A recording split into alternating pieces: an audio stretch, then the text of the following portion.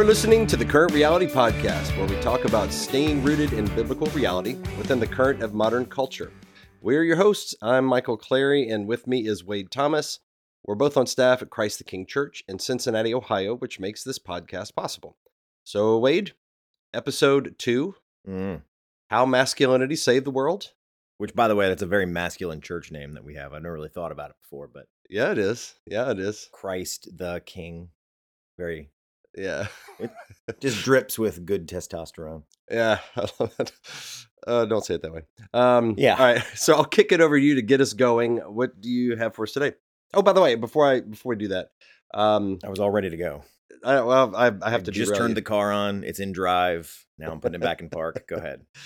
I just want to mention an email address. I just set this up. It'll be in the show notes. But we want to, so we're just starting off this podcast and we want to interact with listeners.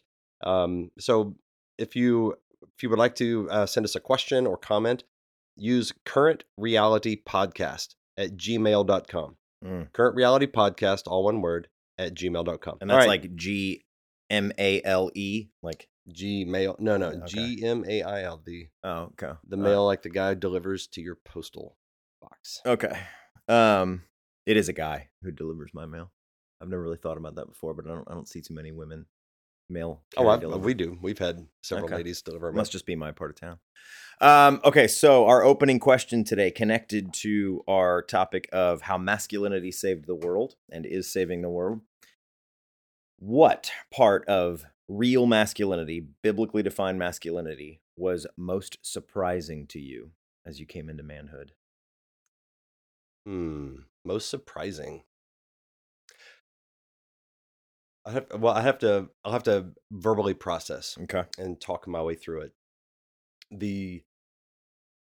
I think as I first started to enter into this conversation, thought this line of thinking about biblical masculinity, healthy masculinity, I think there is a certain type of caricature that I'd absorbed from culture, which is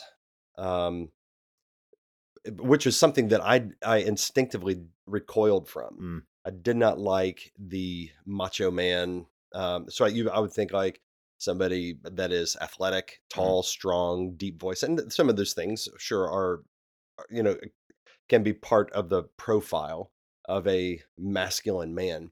But I saw those things as those things. I sort of imported that into assuming, well, I guess that's what it means to be a godly man.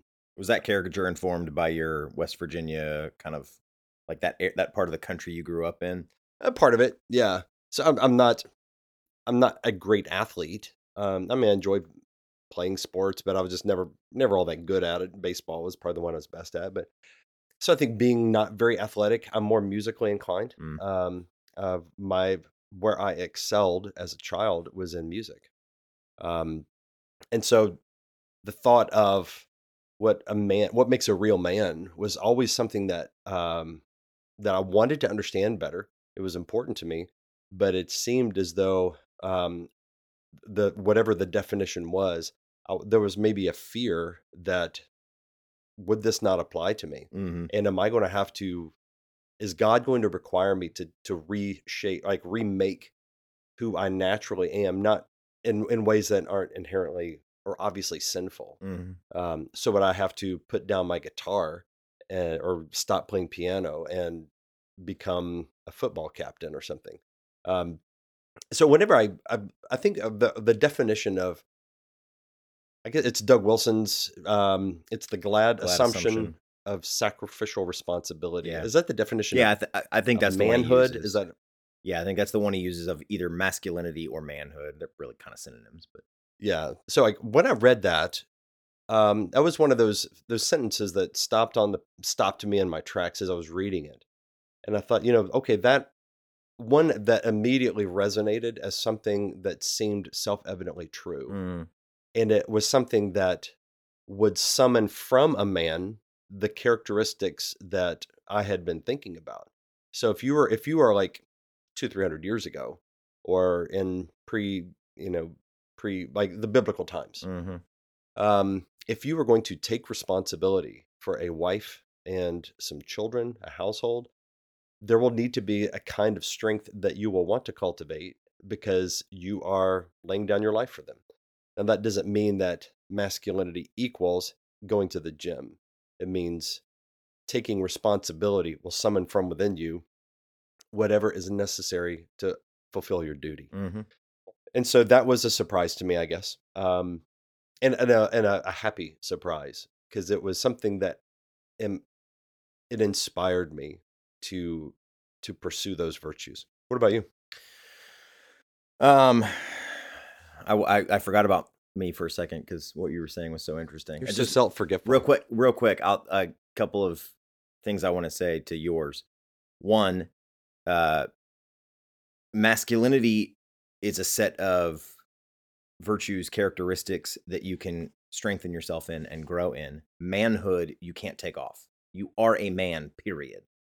And that's an important thing for little boys, especially to hear, I think, that you are a man. The question is not whether you're going to become a man. The question is whether you're going to be a masculine man, a good man, a virtuous man, a self-controlled man, a man who masters his self. So you were always a man. What we want to grow in is masculinity, godly, holy masculinity. Yeah.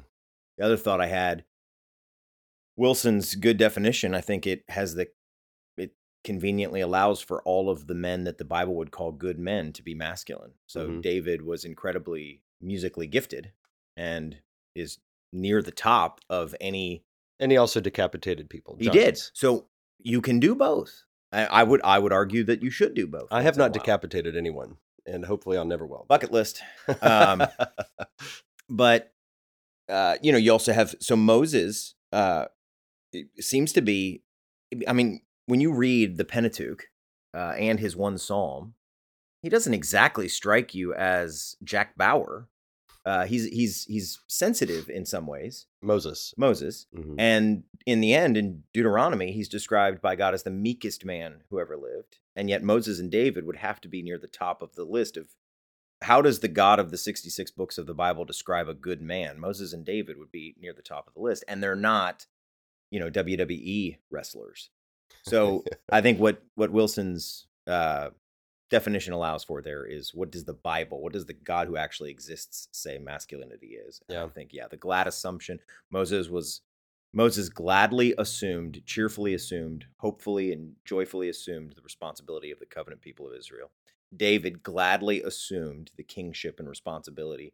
You remember that story towards the end where the angel is slaying the people of Israel. And he says, what have these sheep done? I'm the one who sinned against you. That's a wonderful picture of masculinity. And of course, ultimately, it's what our new covenant head, Jesus, did. He didn't sin, but he became sin for us. Right. Assuming responsibility for us. He didn't say, come on, God the Father, we should really just let this one go. He assumed responsibility for his elect people's sins. Yeah, you mentioned Moses. Moses he wasn't glad about it initially. And so you see that there was a development where God took a man who was a weak man, and the fact that he murdered somebody out of a blind rage. You see that as like that's not, oh, what a man's man he is. And apparently hid the body. I mean, he was kind of cowardly about it. So that was not, but I think in our caricature we think, oh, that's just this very aggressive, even violent. And I'm like, that godly men know when to be aggressive, right? And it is not the aggression itself that makes one a man. It is the ability to show restraint, and that's the meekness. It's strength under control. It is the proper restraint and being aggressive when the time calls for it. And over time, Moses became that man, but initially he was a weaker man. He was very insecure about his speech. He's like, God, Lord, I can't speak. I'm not a eloquent guy. And eventually God relents and says, all right, fine, go grab your brother. Right. But over time, Moses did grow in that role. And so you see God's grace that he will work through weak men, and that man, being a masculine man, a godly man, is something that it is an intentional thing cultivated over a lifetime. I mean, there are many areas of my life where I can see growth from my younger years, but I can also see I am not the man I need to be. I am weak and I need to grow. I need to become more masculine, um, more strong, more take responsibility in areas where I have failed. Um, those are those are areas where I need to grow as a man. Yeah. What I think Scripture is going to tell us to do as we seek to grow and become more masculine. And I'll get to my answer here in a second. But what I got to say this. Scripture is going to compel us to do that for the right reasons. So Jesus sought to be aggressive where needed because he wanted to glorify the Father, glorify the Godhead, and protect and preserve the sheep. So it was not self-seeking. He was not Yeah. he was not seeking to humiliate the Pharisees so that he would look smart and they would look dumb, or seek to manifest his holiness so that everyone would say, "Wow, what a really righteous and good man that is." It wasn't vain ambition, Yeah. but it was to glorify God and to protect God's sheep. That's why you and I need to be seeking masculinity and growing in masculinity, is to glorify God and protect his sheep. Yeah. And that's the big difference between the manosphere world, and which we don't have to get into that or define that, but that subculture of the American landscape right now that rightly sees masculinity as good and under assault, but wrongly tries to embody masculinity. It's a performative thing. Yeah. Yeah. Watch me shoot things with my beard and smoke a cigar. Yeah. And Shoot things with my beard? Does your beard... not like the load the beard with the ammunition. Shoot things while possessing a beard. Right. Okay. So mine, as I grew in knowledge of Scripture and obedience to God, which is an ongoing process, and if God preserves me for another 20 or 30 years, I'll look back at 37-year-old Wade and think that there was so much you didn't know. But right now, I would say that as that process has gone on, confidence is the part that was most surprising to me. The fact that it is actually godly to be cheerfully, joyfully impervious to the assaults of the world. Yeah. To be immovable and be glad about the fact that you're immovable.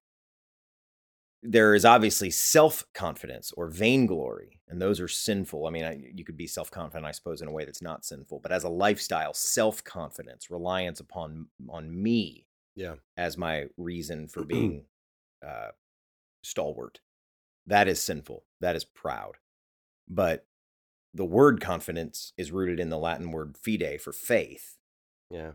An actual godly confidence is, I know God made me. I know he made me this way. If I'm a Christian, I know I am blood-bought and my name is in the book of life and it cannot be removed. I know God runs the world, not the people I'm afraid of.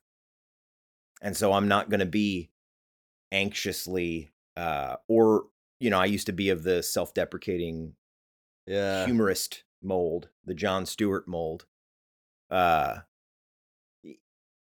seeking the affirmation of others, or the approval, or the winning their positive assessment of you through self-deprecation. Yeah. Like putting that to death because of a godly confidence and a desire to grow in godly confidence. That was surprising to me. But the more I read the lives of godly men and read the Bible, it's but I think that's a great point, because I've experienced that personally, to where we value humility as Christians as one of the highest of all virtues.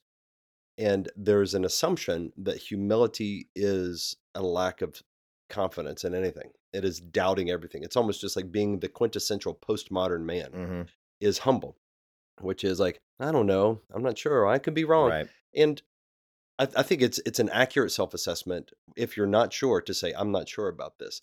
But it is not humility to doubt the things that are certain and that we should have great faith in. And it can be an act of masculine humility to assert with confidence things that we know to be true. God made this world. Jesus Christ is his son. He died to save us from our sin. We can be saved through faith in him. Those are things that we would want to assert with confidence. And it is not humble to speak like, well, Right. I think Jesus, I think he is probably the way to go. Mm. That's that might sound humble to modern ears, but that is neither masculine nor truly humble. No one would describe the angels in heaven as proud. They're not proud, and yet they wouldn't waver on the truths of God or the Godhead. I just imagine like probably holy, Right, probably exactly. holy, Yeah, probably Oh, holy. yeah, you know, I think yes, so. Last time exactly. I checked, he might be holy. Eternal skepticism of postmodernism is not humility. It's vanity.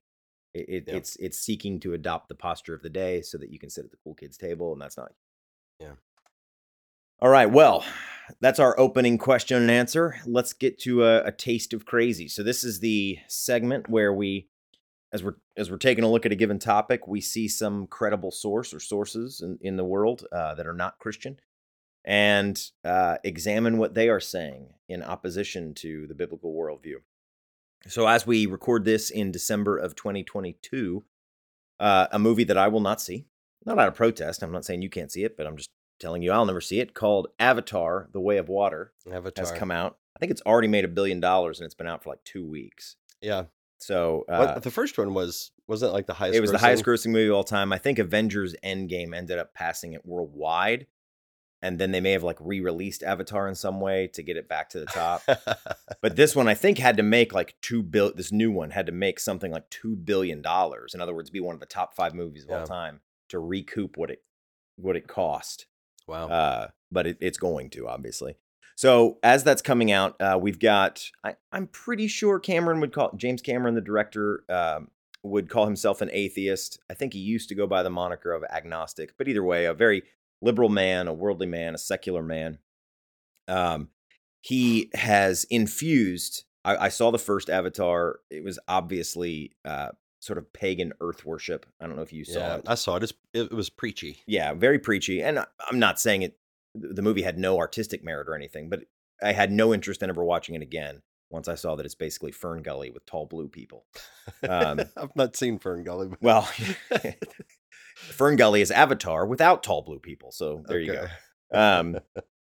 So James Cameron had some interesting things to say here. Here's from both of these quotes made the rounds over the last couple of weeks, but I'll start with the one from the Hollywood Reporter. So Rebecca Keegan, a reporter at the Hollywood Reporter, pretty longstanding industry trade paper in Hollywood, wrote this.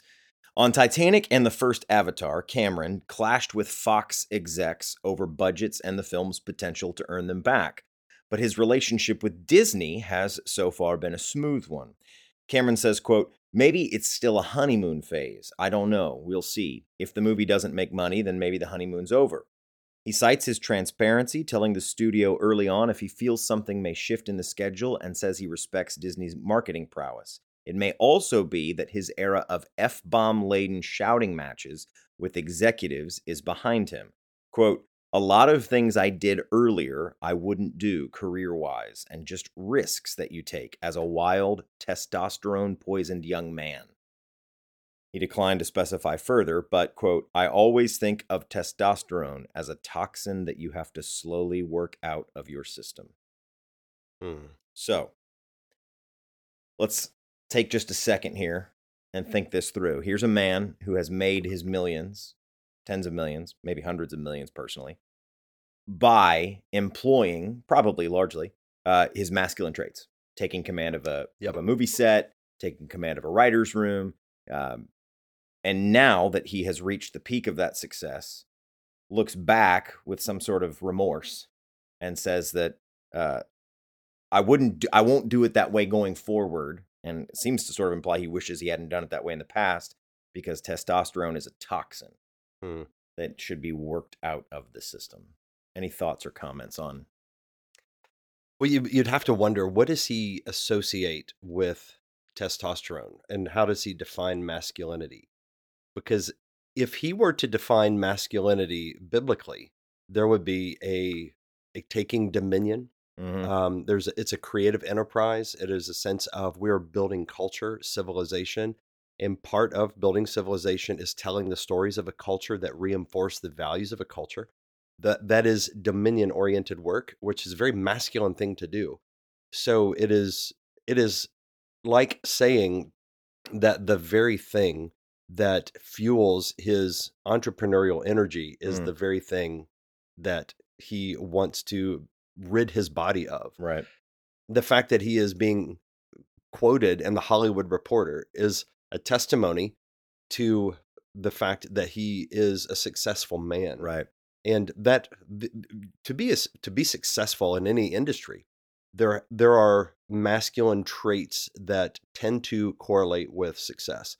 One of them is disagreeableness. And of course, men can be agreeable, women can be disagreeable, but the disagreeableness is associated with more of a masculine frame.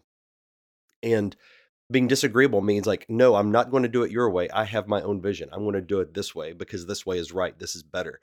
And make an argument for it, somehow win that argument. So he has a creative vision for making a movie. To make a movie that cost whatever you said that Avatar 2 cost. Yeah, $1 billion plus, maybe $2 billion. That's an audacious sum of money to say we're going to spend something equivalent to the GDP of a small country on entertainment of tall blue people. The tall blue people version of Fern Gully. That's right. That's right. That's an audacious thing. And that sort of audacity can be redeemed. It can be glorious and good. It could be somebody that says, I want to see something magnificent happen for the glory of God. The man Bill Bright comes to mind. He founded Crew. I used to be on staff with Crew. Bill Bright was a man who had audacious ambition for the gospel. He would always sign off his letters, yours for fulfilling the Great Commission in this generation. He wanted to not hit the grave until the Great Commission could be fulfilled. That's ambition. That is good, godly, glorious. And it is men and women will both have ambition, but the masculine, taking that responsibility to say, I'm going to climb this mountain. That could be a beautiful thing. So for Cameron, it just seems very disingenuous. Like he's just posturing for this Hollywood reporter. Hollywood reporter. But is he trying to impress her? Is he trying to kind of show like, look, I can be successful and I can also be a yeah, I don't know the man's heart, but I find it hard to believe that even if he actually thought so, that he would call estrogen a toxin. Like it seems like he smells like we all do, the way the wind is blowing. And especially when there's a lot of money at stake and a lot of your own personal future at the stake, it's easier to go with the wind than against the wind. That's right. Our culture right now is very hostile to masculinity. And so it just is easier to go ahead and jump on that train and move in that same direction. It just strikes me as weak and pandering to talk in an interview and to say the thing that will carry the most favor with the person you're talking to, making this sort of a political statement. Now, the other possibility, and this would be a scarier one because of his level of influence, would be that he actually believes this. He actually believes that testosterone is a problem. He may actually believe it because of what I'll read to you next. Okay. So he also said, this was in, I believe, Variety. So Variety did a piece on the movie itself, less on Cameron's history, like the Hollywood Reporter. Here's a little bit from that piece. It grabs you by the throat with story and characters that you love from the beginning, Rodriguez, who works for Variety, told Cameron about the film. This is the Variety Reporter. I was really taken by the fact that Neytiri, I'm guessing a character in the movie, hunts while she is pregnant. And then you have one of the characters go into battle pregnant. Why was that important? Cameron, quote, everybody's always talking about female empowerment. But what is such a big part of a woman's life that we as men don't experience?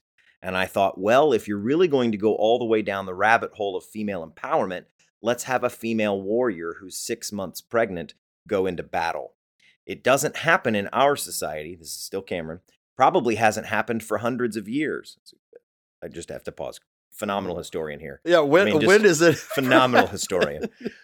Back to Cameron. But I guarantee you, back in the day, women had to fight for survival and protect their children, and it didn't matter if they were pregnant. And pregnant women are more capable of being a lot more athletic than we, as a culture, acknowledge. I thought, let's take the real boundaries off. To me, it was the last bastion that you don't see. Wonder Woman and Captain Marvel, all these other amazing women can't come up, but they're not moms and they're not pregnant while they're fighting evil. Wow. I've always wondered, maybe that's the thing that's missing from the women's 100-meter dash in the Olympics. Oh, yeah. Is we don't have enough pregnant women. That's right. If we had more pregnant women, then maybe we'd see even more records broken. And we'd see faster women. Absolutely. Because it's a... Let's have a woman in the third trimester sprint against Usain Bolt. Well, I'm sure. Yeah. Like, why 6 months pregnant, though? Yeah. Like, if this is a true thing, then perhaps it would be best for women to go into combat when they're 8 or 9 months pregnant, or even in labor. Mm-hmm. How about birth. I'm nursing right now, and I will hold the baby in the crook of my arm, while in the other hand I have a spear or an assault rifle, grenade.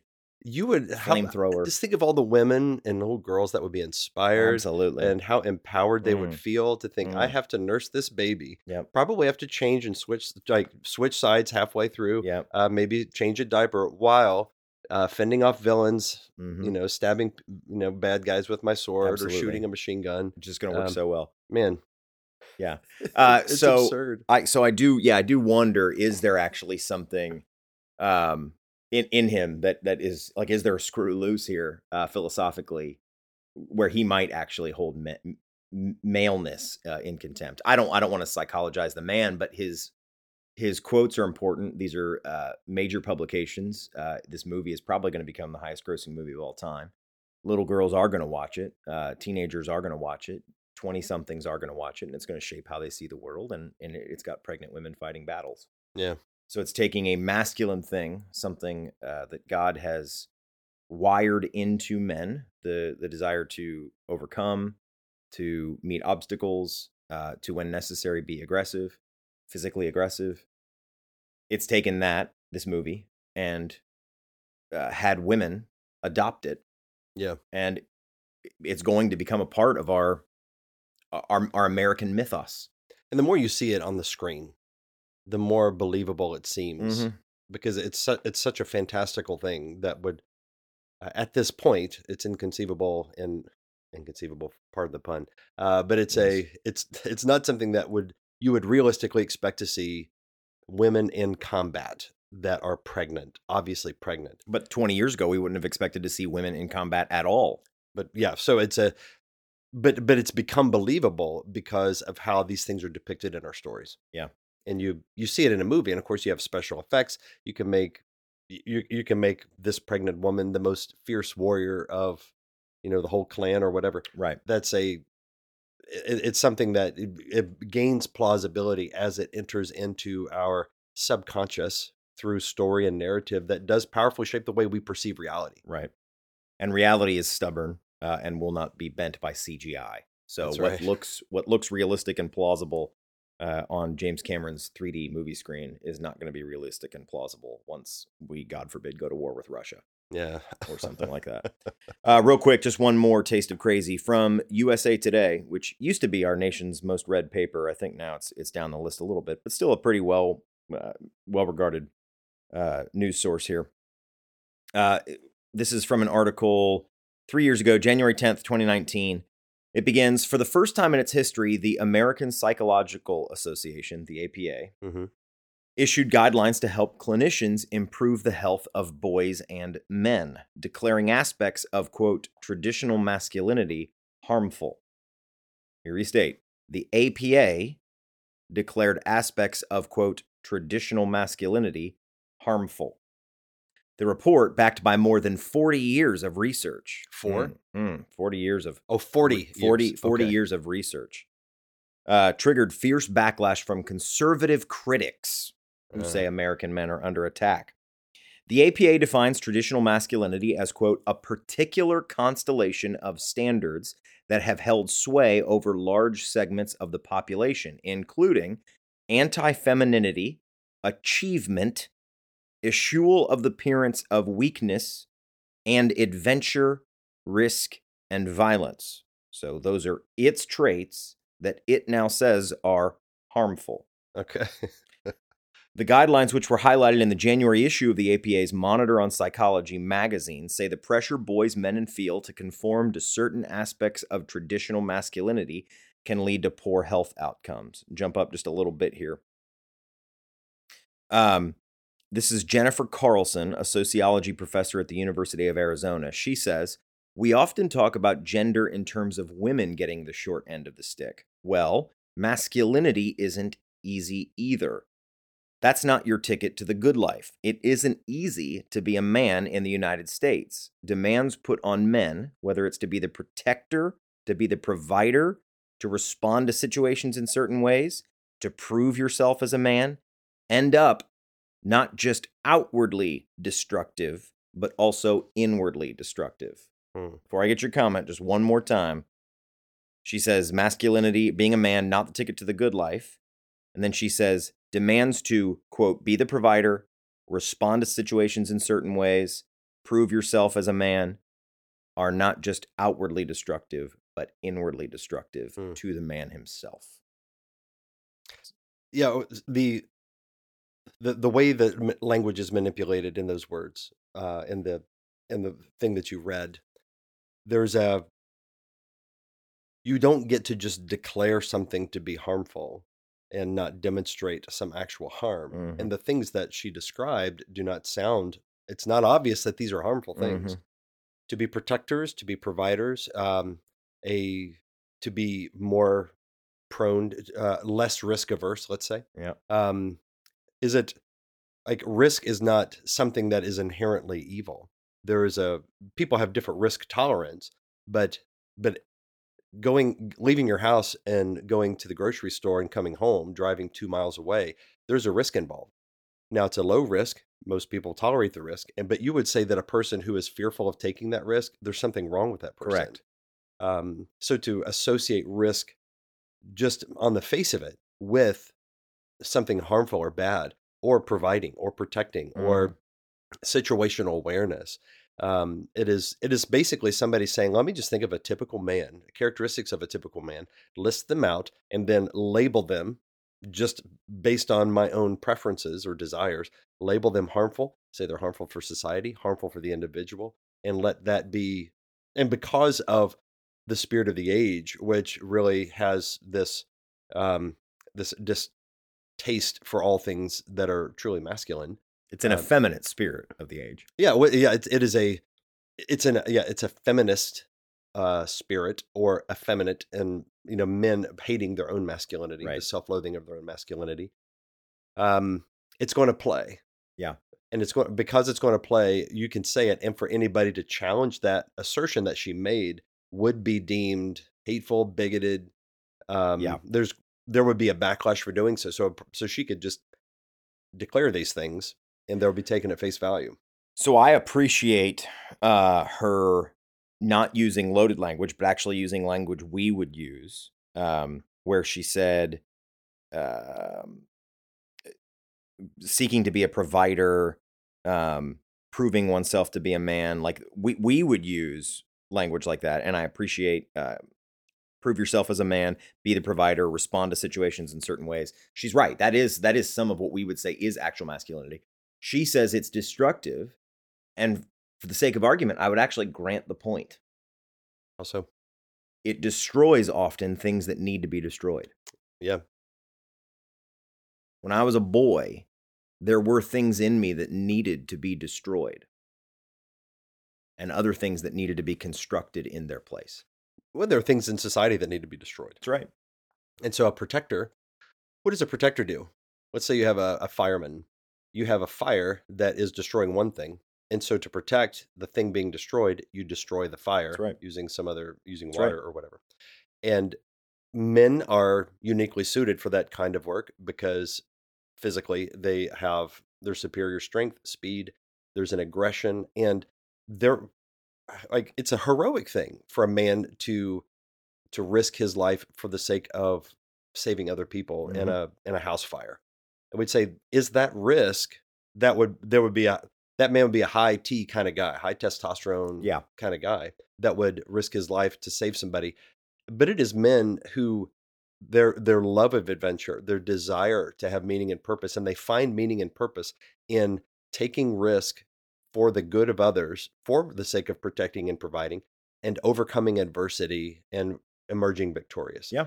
There are few things that are as glorious for a man as to accomplish what I just described. And so if a man rushed into a house and it was on fire and he saved people and he put out the fire, as part of a team of firefighters to put out the fire, that's not bad. No. And a man's anxiety, especially as a young man, needs to be destroyed. He needs to destroy it with faith. He needs to destroy it with the awareness that God is his father, if he's a Christian, that he's been born again to be adopted into the family of God. A man's laziness needs to be destroyed. Yeah. A man's false self-esteem or false sense of self-worth needs to be destroyed and replaced with godly sense of who he take is. dominion over his own character. Right. So a lot of what our culture would want to incubate and sort of let grow is actually stuff that is poisonous, is toxic, it does need to be gotten rid of inside of a man. Yeah. So yeah, there we go. A few tastes of crazy as we look at our world's opposition to what will save it, which is masculinity.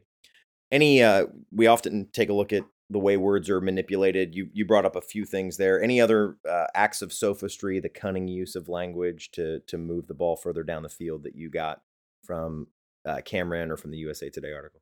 No, I'd have to.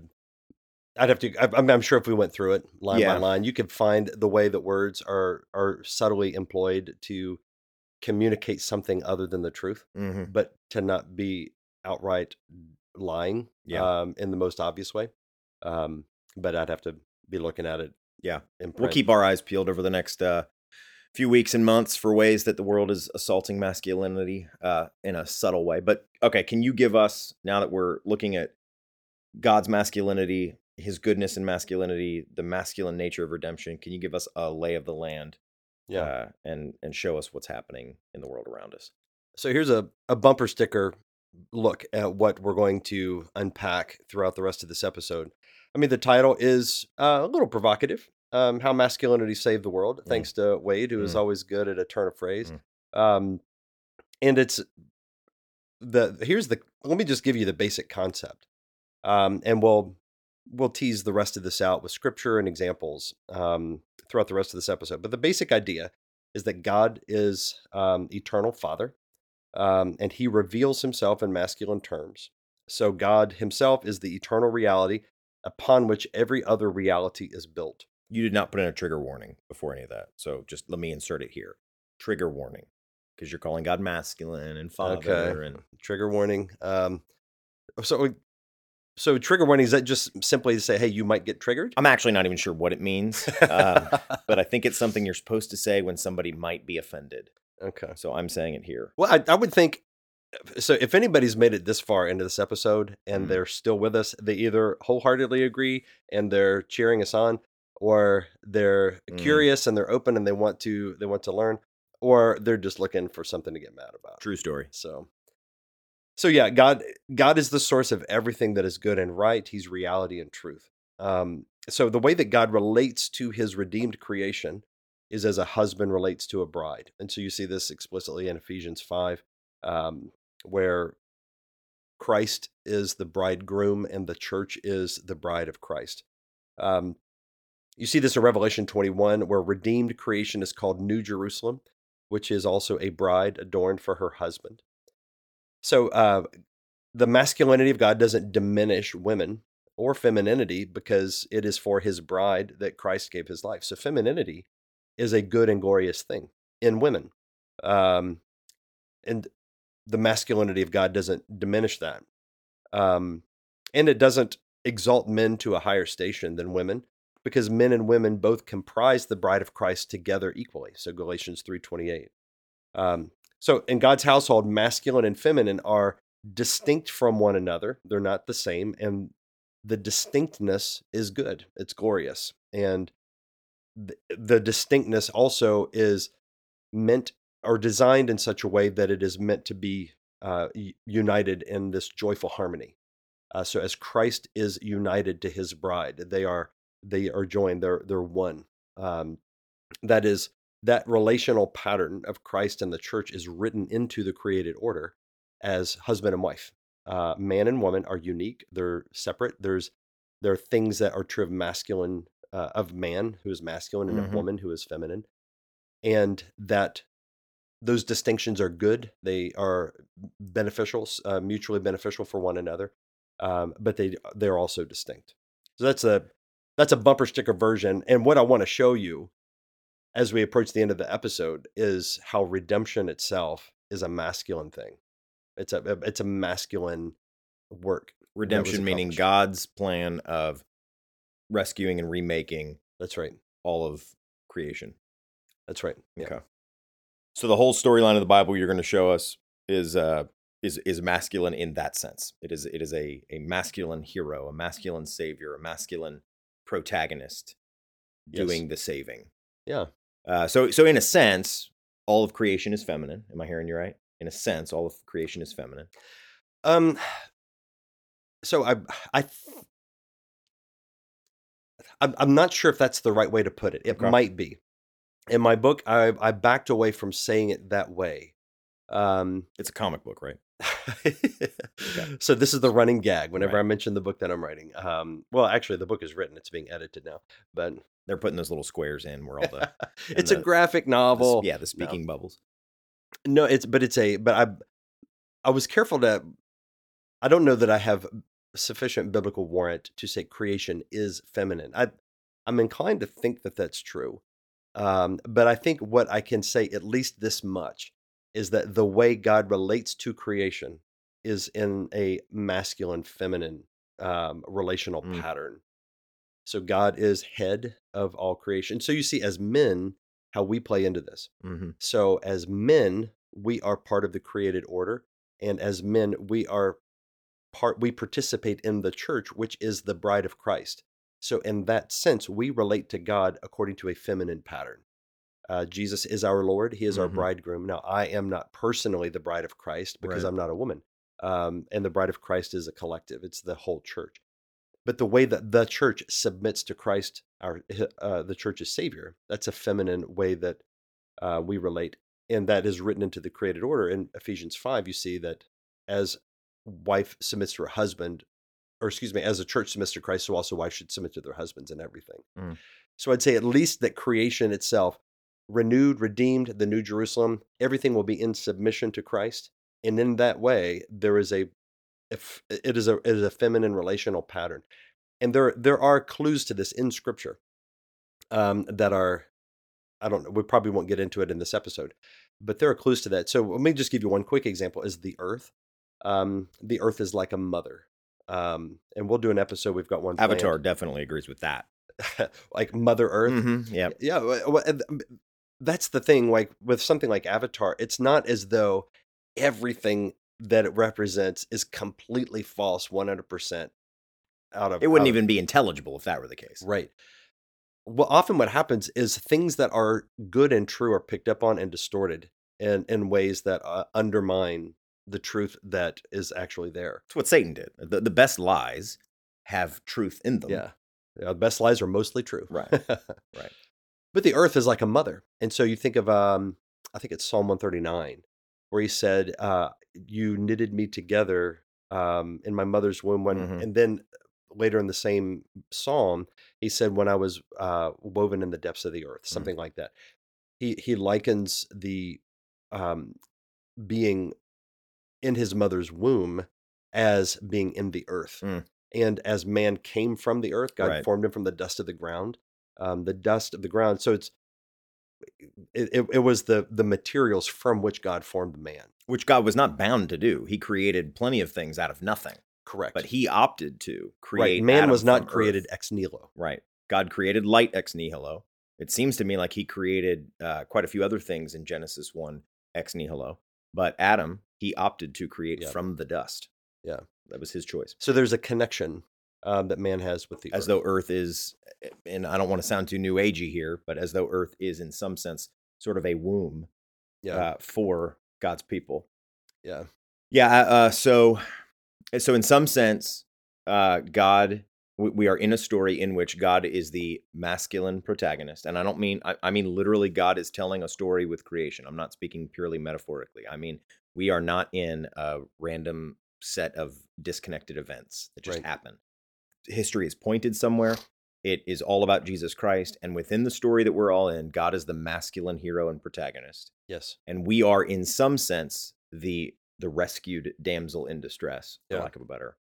Yeah, because of our sin. Right. Yeah, we were enslaved to sin, sin, Satan, death. Yeah. The great enemies of mankind, and we're imprisoned under those things until our Redeemer rescues them, rescues us from those things. Right.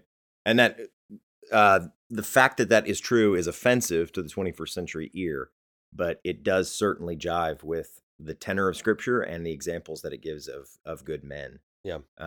And the imagery that God often uses for Himself. Yeah. So in Ezekiel, He calls him, he makes very explicit that he is a husband who was cheated against by his wife. Right. That kind of imagery becomes a lot more understandable and intelligible once you realize, like he really is masculine in some actual way. Yeah. He's not male. God does not have we'll male get into that. physical features, but Yeah. he is masculine. Right. And the church is feminine. That's good. So that's the lay of the land. Can you take us into a deeper dive of Scripture's teaching? So I've got a few points here that I try to break these up into assertions or concepts that I'll just unpack these briefly. We didn't talk about this, but I may interject as a feminist. I may just pretend to be like a feminist. Don't do it, man. Okay, all right. I'll throw this book across the room. Okay, all right, I won't.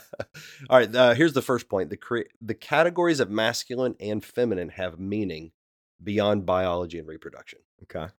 So the undeniable reality of male and female is that is the means through which, at least until there's some laboratory and artificial wombs that can be created. Mm-hmm. We're working on it. But there's meaning beyond the biological. So we're embodied souls. God created sex. God created human sexuality. It is good. We see this in the creation account. Every day it was good. So God is not ashamed of sexuality, invented it, and He invented it to reveal something about Himself. And so to learn about sex, we do need to look at God Himself, who is telling us things about Himself through the way He has designed sexuality. And this is important because masculinity and femininity are not these fluid social constructs that can be changed as we see fit. Obviously, there's going to be, in any given man or woman, there's going to be things that you might associate. That man has these traits that, seem more feminine or something like that. But on the whole, these are not interchangeable or fluid social constructs that can be changed. So there can be a variety of ways that they're expressed, different cultures. That's fine. But nevertheless, they're grounded in something eternal. And the thing they're grounded in is God Himself, who created it to reveal Himself. So it is not good when I see the boy wearing the pixie costume in the Kit Kat commercial. Or I have not seen that commercial. Yeah, it's great. It's great. No, but so if I've got people I'm thinking of right now in my real circle. A little boy is encouraged to paint his nails, or a little girl is encouraged to be that heroic feminine character from the Hunger Games and kill people with Katniss Everdeen. Right. Yeah. Okay, that's very disconcerting that you know the name of the... I watch movies. Okay. I did not read the books, but... So that is... Help me out here. That is not okay? That is not something we should encourage? That's not something we should get behind?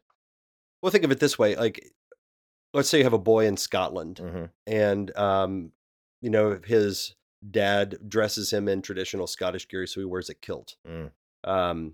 In Scotland, he is wearing something that is known to be part of the masculine uniform. And so he is wearing something that men traditionally are known to wear. In America, if a boy wore something that looked like a kilt, but let's say wore a skirt, he is not wearing something that men in America wear. He is rebelling against the masculine uniform, or at least he is declaring some independence from it. And so he's announcing something. It's like, I want to distance myself from what is associated with masculinity, and I want to associate myself with something that is associated with femininity. So in that sense, there's we have to take the cultural factors into account. Okay. But if if something that is an intentional deviation from what is acceptable convention, and that there is some cultural um, there's some cultural factors that we have to account for. Nevertheless, if a boy were to paint his fingernails pink, we would think, uh, what dad would let his boy do that? You know, And we should think that, correct? I think that's right. Yes, I do yes, too. that is right. Like it is good for a father to want his boys to look like boys Yeah. and his girls to look like girls. Yeah, 4 or 5 years ago when Wonder Woman came out, I remember. So I've been keeping a pastoral blog for about 10 or 12 years. I wrote a post on why it was a problem, why we shouldn't watch it, and why my kids will never watch it. And it was essentially what you're getting at. Yes, that it is not good or godly for us to normalize a grown woman saving a grown man and carrying him out off the battlefield in her arms. Mm-hmm. That is not a good normalization to occur. Yeah, I like the way you put that. If let's say you have a nurse who is let's say she's some kind of a field medic and happens to be in an environment where it's like that's a feminine thing to do because it's life giving. Right. She is nurturing, caring for those that are in need. But to be the warrior Right. princess, that is life taking, not life giving, and it is something that is unnatural for femininity. Yeah, and I'll go one step further than probably you want to go, and then I'll back off so you can keep going. I'll say it is ungodly and unhealthy that our society has normalized women having guns in any capacity and shooting people. We should not have that. That is not a good normalization that has taken place. Well, when you say normalization, normalization is different than an instance. Right. So let's say a woman she keeps a pistol in her purse. Yes. And there's an attacker or an intruder that comes into her house, and she pulls out the gun in her own self-defense. She shoots the intruder. Yeah. Do you have a problem with that? No. Yeah, I don't either. The Bible has a very different set of sarcastic uses about women soldiers. So I can think of at least one, and I think there are 2 instances where God himself says something along the lines of, your soldiers are like women, as he mocks a pagan nation or mocks an army that he is holding in derision. And if God does that, then that's telling us something that comports with reality in the rest of Scripture, which is that it is not good or proper for a society to give women guns and spears and say, go fight our battles. Yeah. And it's not good or proper for women to want to do it. Yeah. So, yeah. Let's move on to the second one. God's being is always described in masculine terms. So whenever Scripture describes God's being, it uses masculine terms. Whenever Scripture describes God's actions, there are a variety of words, metaphors, and images that can be used. So you have the way the Bible describes God's being, and the way the Bible describes God's actions. So back with God's being, the words are Father, Son, Spirit, Holy Spirit. And whenever they're referred to, it's always masculine language. And so Holy Spirit, the pronoun would be he, describing the Holy Spirit. And now some people would say, like, well, God is described as a mother, or God's described in feminine words. And like, that's true whenever the actions of God are being described, because oftentimes there are things that God will do that could be associated with motherliness. But that is not a description of God's being, who God also is. Worth pointing out, it's incredibly infrequent. Yeah, it is not the norm, but the infrequency of it is notable. That, like, when it does happen, it's highlighting something unique about God that stands out. Everybody brings up the mother hen one for a reason, because it's like the only one you can think of. Right. So, like, the one the example that you're citing there, you're like, how often I wanted to gather your chicks under my, or something like that. Yeah. Jesus so, Jerusalem, Jerusalem, that text. He is speaking of something that he wishes to do, which is to gather together his people in a motherly way. But that is describing an action. Jesus does not say, I am the mother hen Right. who has come to gather my chicks under my wing. That his being is not described that way. So those images, they don't diminish the masculinity of God, but rather they highlight it. So another example, let's just say in our time, if you have a mother cuddling an infant child, nobody is going to really, it's not all that remarkable because women are naturally attuned to nurturing. Women are going to cuddle and nurture their infant child.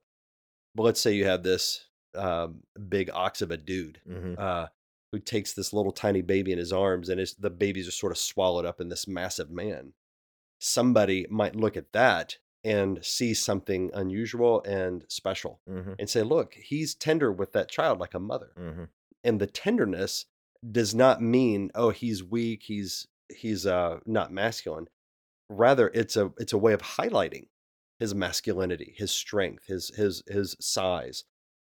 And so that's the way often whenever there are these feminine motherly images for God used in scripture, it does not diminish the masculinity of God. Rather it is setting it apart as this is how unusual it is that a God that we know in this way would do something so tender that it shows like a range of God's love and care for his people. So the point here is this, that masculine is a true description of who God is. And God tells us, he reveals himself that way, and he tells us to think of him that way. So I want to read you a quote. There's this book by William and Barbara Mauser. The book is called The Story of Sex in Scripture. I think it's self-published. Whenever I bought my copy, I had to go to their website, and even on their website, I had to dig around to find it. So it's not an easy book to get your hands on, but it is wonderful, wonderful little book. And here's a quote when they're describing the masculine language used to describe God in Scripture. They say, Christ is a son, but never a daughter. Christ is a brother, never a sister. Christ is a bridegroom, never a bride. Christ is a husband, never a wife. Christ is a king, never a queen. Yeah, so obviously what we're saying here is that masculinity is holy and femininity is wicked. And that's why men are godlier than women. Clearly, that's not what we're saying. Okay, well, then I'm going to have to rethink some things here real quick. No, obviously, it's not what we're saying. The fact that God is masculine does, and I always want to be careful knowing that we're on holy ground.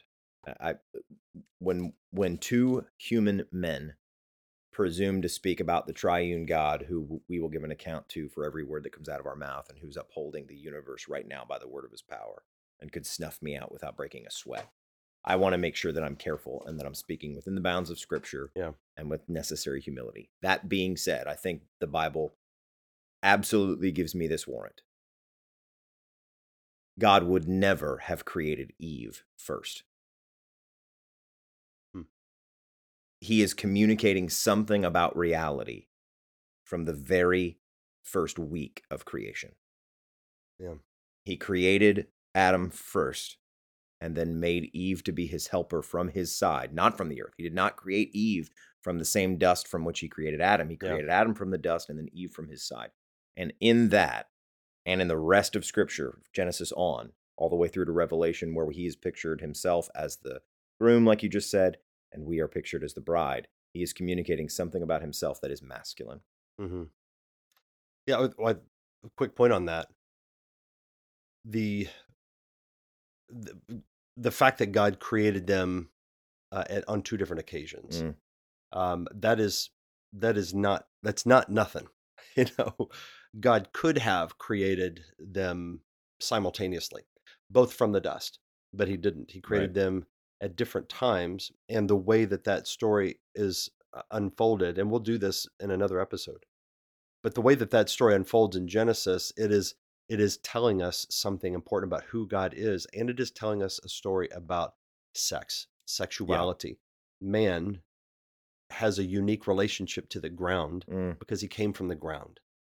Woman has a unique relationship to the man because she came from the man. That's right. And those things are at least indicators of what their vocations will be oriented towards. And what their sin tendencies will Yes. orient themselves against. Yes. So Adam was not made to be Eve's helper. Eve was made to be his. And yet she is going to seek to rule over him, to undermine her own, the very thing that God created her to do. The actual thing he created her to be was Adam's helper. It is not good for man to be alone. He has been given this task to take dominion and to keep this garden and to name the animals. It is not good. The only thing I've said is not good is him being alone. So I will make a helper fit for him from his side.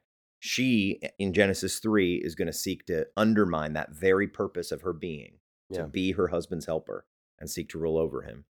And the fact that she's the helper, that does indicate something about their relationship. Yeah. That he has a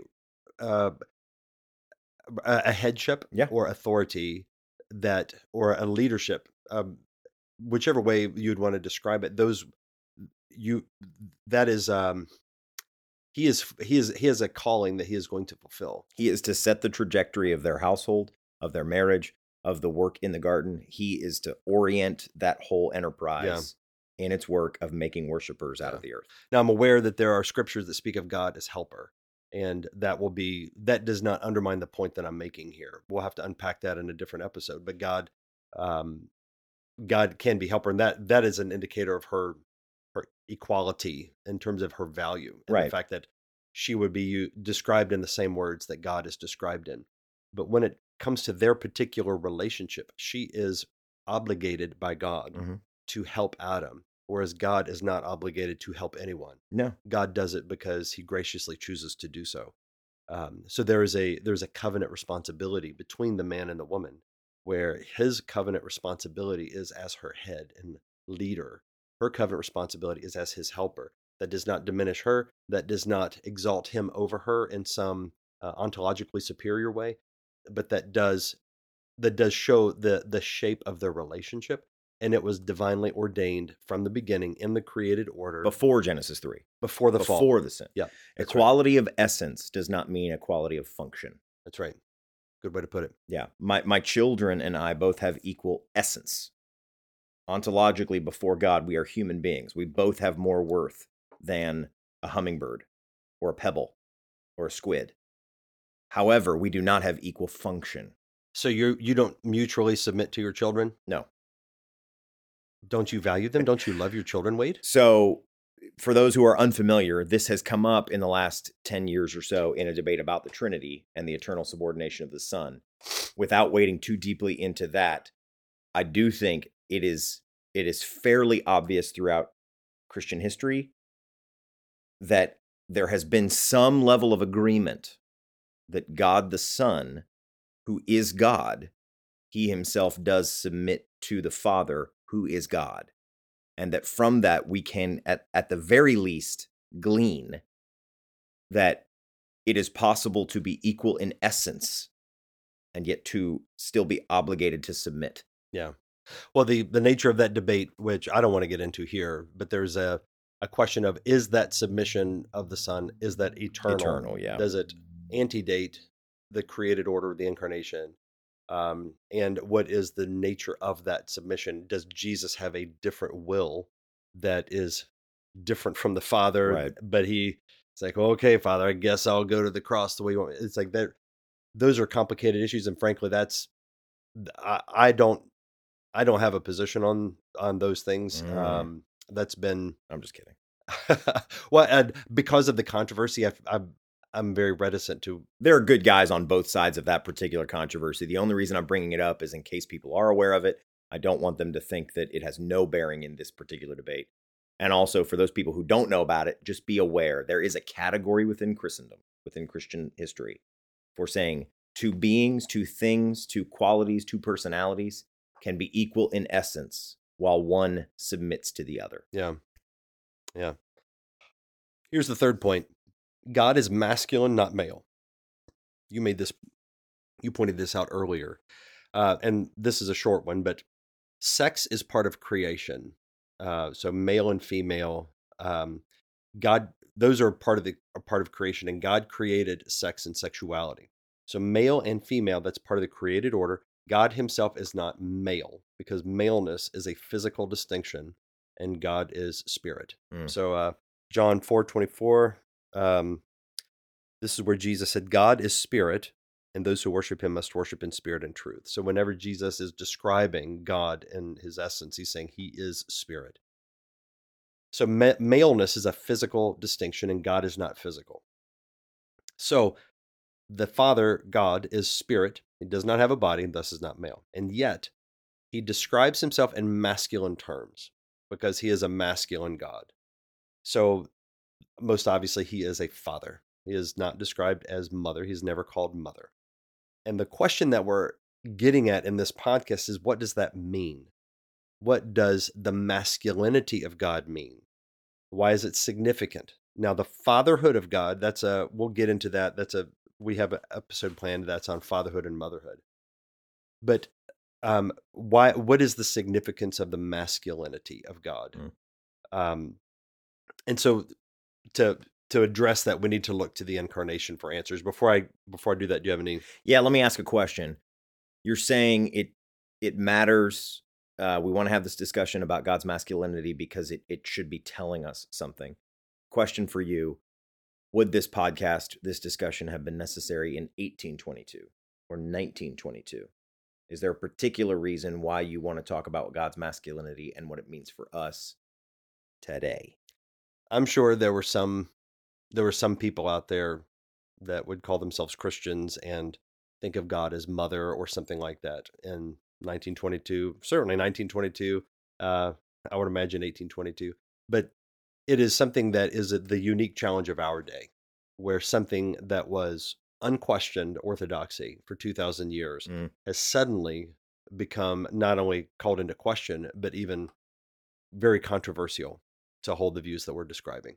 Even though what Wade and I are describing are something that all the church fathers would have agreed to, the reformers would have agreed to, things that were not debatable until the last 50 years or so in any significant way. I think it's fair to say that with some explanation of what I mean, I could say I could have said God is masculine to Augustine, Tertullian, Martin Luther, John Calvin, John Owen, even Thomas Aquinas, Roman Catholic as he is, and none of them would have batted an eye. I say God is masculine to a large portion of Big Eva today, and I think at the very least there's a discomfort. Right, palms are sweating. Yeah. Because there's this innate sense that there's something is a little controversial here. Somebody might get upset. Somebody might get offended. And that's why we do this. We do this podcast so we can talk about things that are that I think are helpful to you as the listener, because we're re-articulating for a modern audience in terms and taking into account our modern context, right, which hates the things that we're describing. Yeah, if you said God is feminine, the current we're all swimming in, would barely bat an eye. Yeah, and a lot of people would be like, "Ooh, that's good. It's provocative." God, even in evangelical circles, you're you pushing might the boundary. Yeah, good for you. But if you say God is masculine, which is patently obvious and congruent with Scripture, all of a sudden everybody's nervous. That we need to be aware of why, and we need to take account of the fact that is a reality that we're in. Yeah, and how to navigate through it, and how to call it out and not be swept away by it. That's right. All right, so here's the fourth point. The incarnation of Christ was masculine. Now the points that I have remaining here are they're just hang with me. I'll try to, and I'm not speaking to you, Wade. I'm speaking just to everyone who happens to be listening. I happen to be literally hanging as we record this. I'm just doing pull-ups throughout the whole thing. Hang with me, because there's each of these points builds on the previous. So I want to read to you. This is from the Lexham Bible Dictionary about the incarnation, and it says this: the doctrine expressed in the Nicene Creed and the definition of Chalcedon. So these are the two of the ecumenical creeds. Yep. Jesus Christ, the only begotten Son of God, begotten before all the ages and of one substance with the Father, meaning he and the Father are one, that man, Christ, was made flesh through the Holy Spirit and the Virgin Mary, making him truly God and truly human, possessing two natures which are not confused, changed, divided, or separated. Right. That's the doctrine of the incarnation as it is expressed from the Nicene Creed and the Chalcedon. Scripture, I'll give you one example here.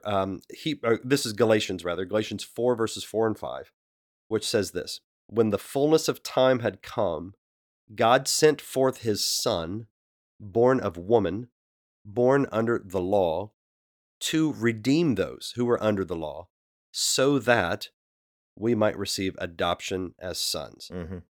Couple of observations there. First, the incarnation took place in a male body. God sent forth his Son, not his daughter. He sent forth his Son. So God designed the male body to be the physical expression of masculinity. So whatever masculinity is, whatever it is, within God himself, God designed it in such a way that it could be accurately and physically represented in the male body. Yeah, but Michael, he was just making an accommodation to a patriarchal age. Well, they wouldn't have received a woman savior, right? They would have. That's the real reason. In the pagan world, they did not have a problem worshiping feminine deities. Yeah, not to mention Jesus had apparently very few qualms about offending people. That's right. So whenever somebody says that, well, God had to choose 12 male apostles, and he had to appear as because he wasn't going to upset the age. Bro, he's upsetting the age all over Matthew, Mark, Luke, and John. That's right. All right, so the first observation, the incarnation took place in a male body. Here's the other one. The incarnation was aimed at redemption. Okay. So the text again, when the fullness of time had come, God sent forth his Son, male body, male human, born of a woman, born under the law, to redeem those who were under the law, so that we might receive adoption as sons. So the incarnation took place as a necessary step towards the redemption that was ultimately accomplished. And he calls that to redeem those who are under the law, and he also calls it adoption as sons. Mm-hmm. So once the incarnation took place, the incarnation is a permanent reality. This is not something I hear talked about a lot. And Jesus still has a body. That's correct. And will always have a body. It is. It's hard for us to fathom, but it is something that we see that it's not as though that's the reason why the ascension of Christ at the end of the Gospels is an important thing. Jesus did not say, "Okay, guys, I did my incarnation thing is over. You can kill me now and bury me, and my spirit will go off to heaven." That didn't happen. His spirit did not just dissipate, right? Like he's Captain Kirk getting beamed to whatever the heavenly realm is. His body is lifted into the heavens, and they stood there on the earth watching him ascend into the sky. Yeah. He tells Mary, "Do not cling to me, for I have not yet ascended to the Father." Correct. Do not cling to me. This body is me. This resurrected body in which there's a hole, which I'll tell Thomas to stick his hand. Yeah. This resurrected body is me, and I have not yet ascended to my Father. Yes. And that's what he means when he said that to Mary. That's very good. Very good point. So here's Hebrews 7, 24, 25. Jesus lives forever. He has a permanent priesthood. Therefore, he is able to save completely those who come to God through him, because he always lives to intercede for them. So the point the author of Hebrews is making here is that Jesus' priesthood is permanent, and his priesthood, the site of his priesthood, is his body, which was crucified, and it was buried, and then it was raised again. So the sacrifice of God, the atoning sacrifice for our sin, took place at the physical site of the body of Christ. So when he ascended at his ministry, then he ascended in order to perpetuate his priesthood forever. So there is this permanent intercession that Christ makes for his people. And by that intercession, that means that his physical body, the life of his physical body, is what enables the ongoing life of the church. So let me summarize where we are so far. I know you're not. So we got a masculine God sends forth his masculine Son to incarnate a masculine male body with a human male nature. Yes. That is his human nature being male, his divine nature being masculine. And that masculine incarnate God the Son then dies and is raised and now is a masculine priest to intercede for us to the end of time. Yes. Okay. Now, I'm going to make the point in a moment that it must have been masculine. Okay. But we're not there yet. But the point that you're making is correct. Jesus Christ was to quote Doug Wilson's definition again. Mm-hmm. It is the glad assumption of sacrifice. Is that right? The glad assumption of sacrificial responsibility. Yes. I think that's what Christ did for us. Mm-hmm. He, for the joy set before him, Hebrews 12, Mm-hmm. He endured the cross, despising the shame, and sat down at the right hand of the throne of God. Jesus gladly endured those things because he was taking responsibility for those whom he came to save. Mm-hmm. And he did that sacrificially.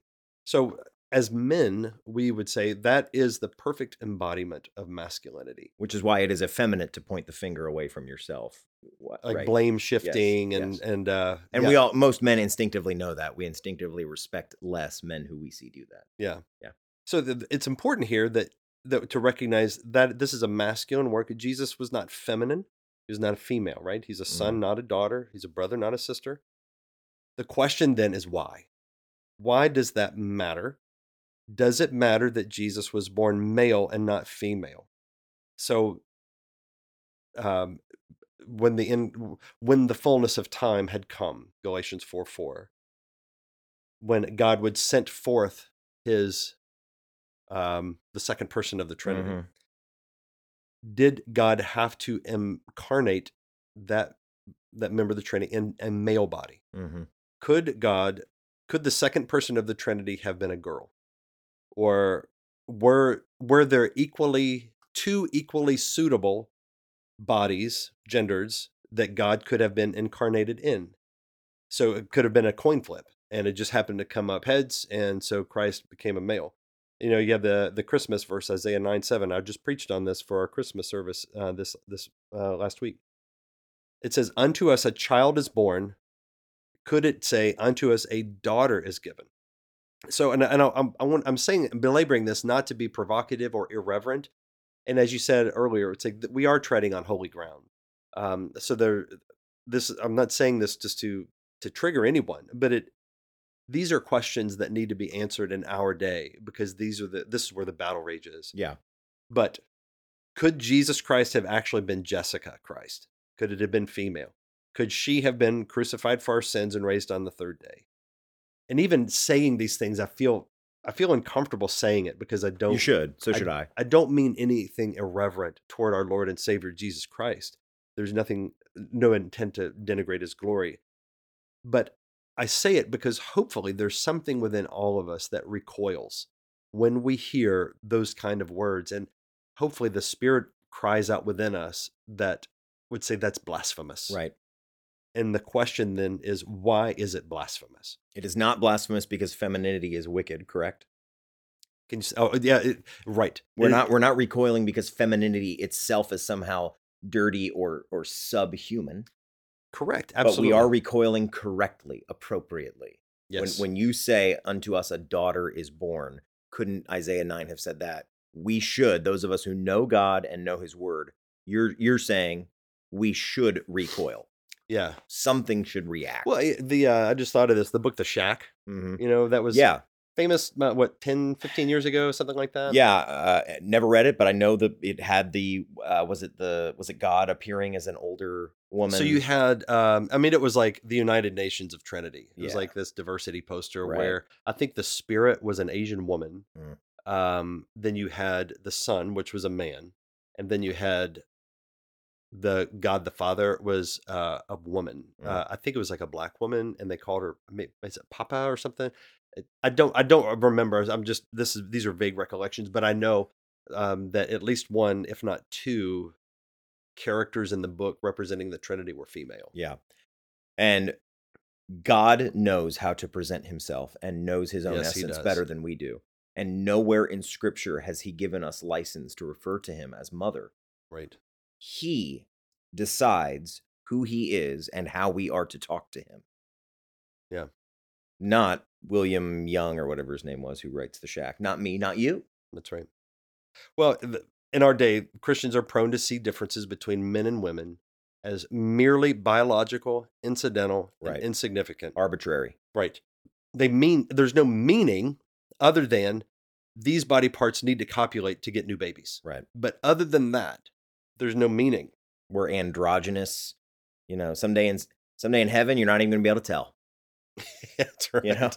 We'll all sing just in the middle of the is it tenor that's kind of in the middle of the range. Oh, right? yeah. We'll all sing with just we'll be neutral, heavenly units of worship.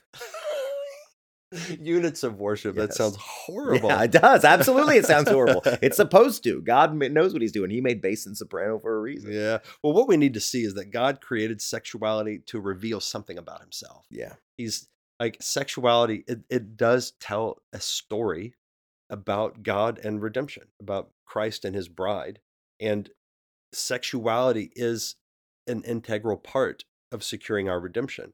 And if we understand the theological significance of the fact that Jesus could only have been male, then it will deepen our appreciation for what God accomplished for us and how we should respond as men and women. So the question, why did Jesus have to be male? That's my next point. Do you want to say anything before I hit it? Just maybe quickly summarizing your position, which I agree with, is that the fact that God the Son, I have no problem calling him God the Son even before the incarnation, but I know that I don't either.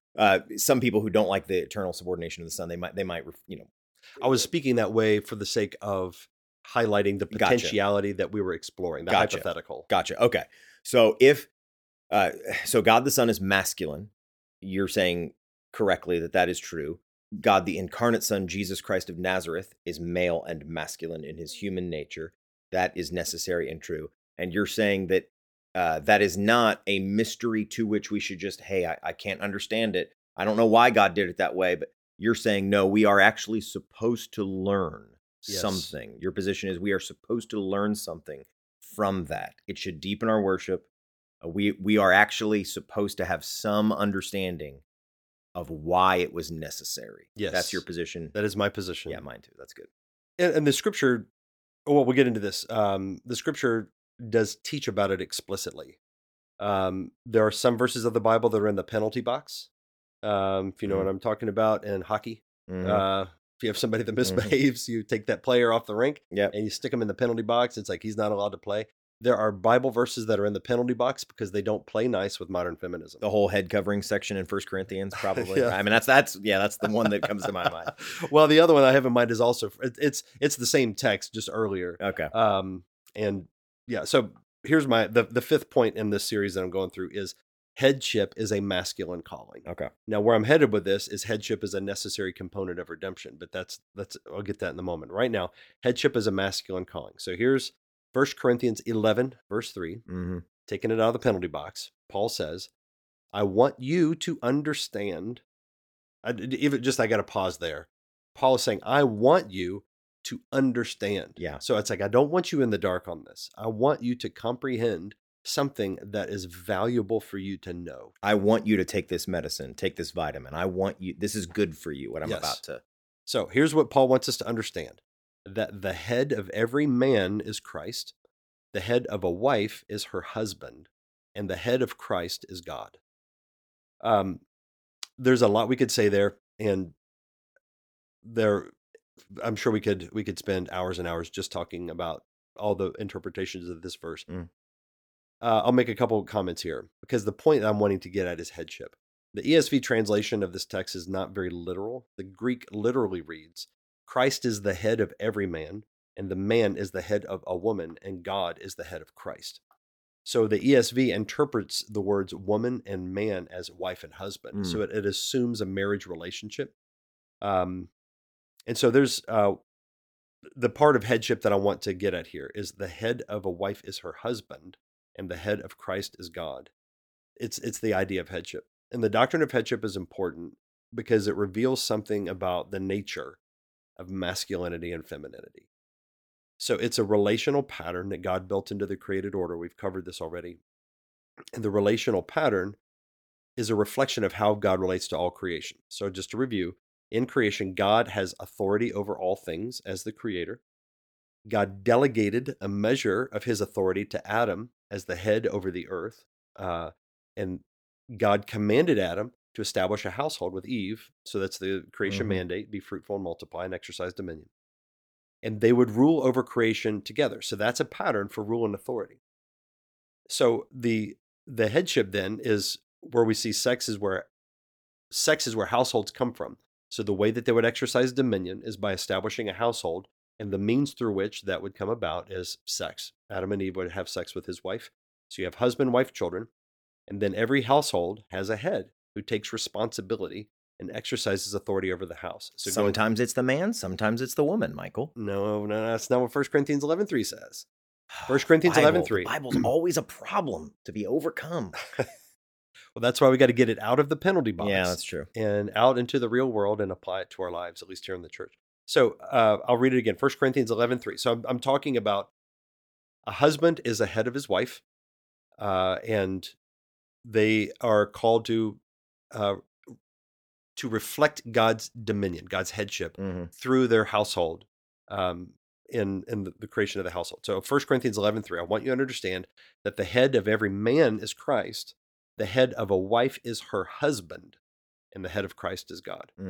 So you see, the head of a wife is her husband. So the husband is a head over his wife.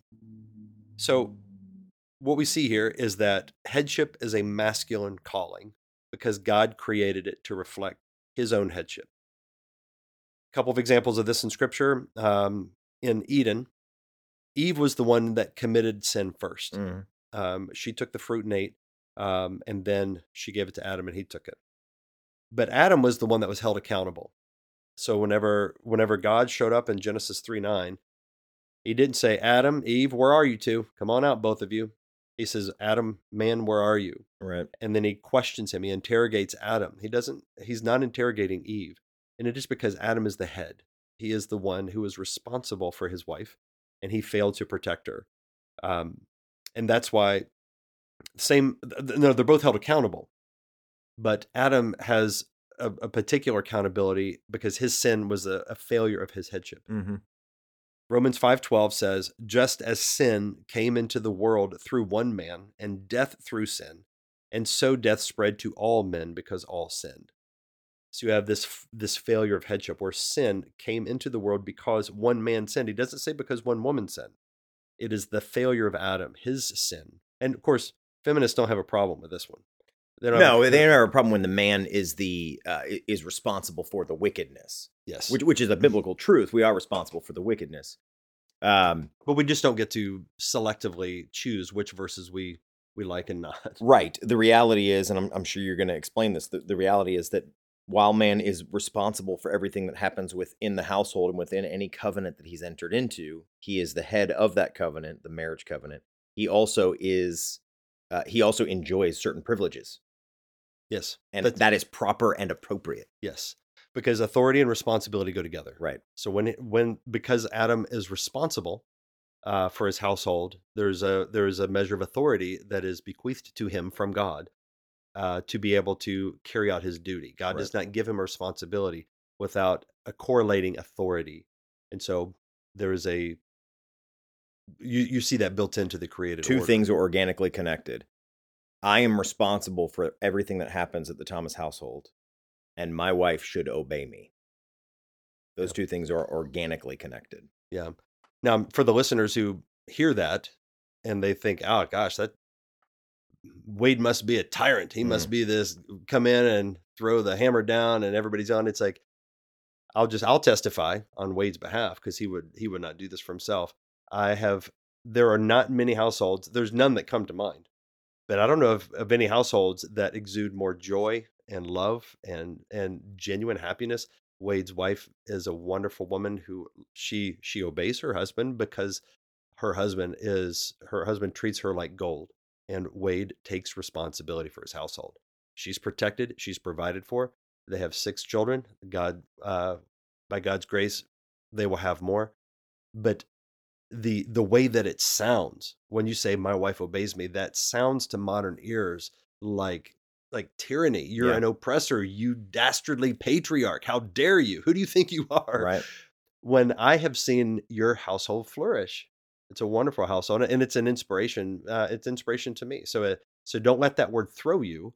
It is a beautiful thing that I have seen. It is, and I hope it's provocative in the right way. I want our ears to be accustomed to the way Scripture speaks. So should wives obey their husbands in everything. Yeah.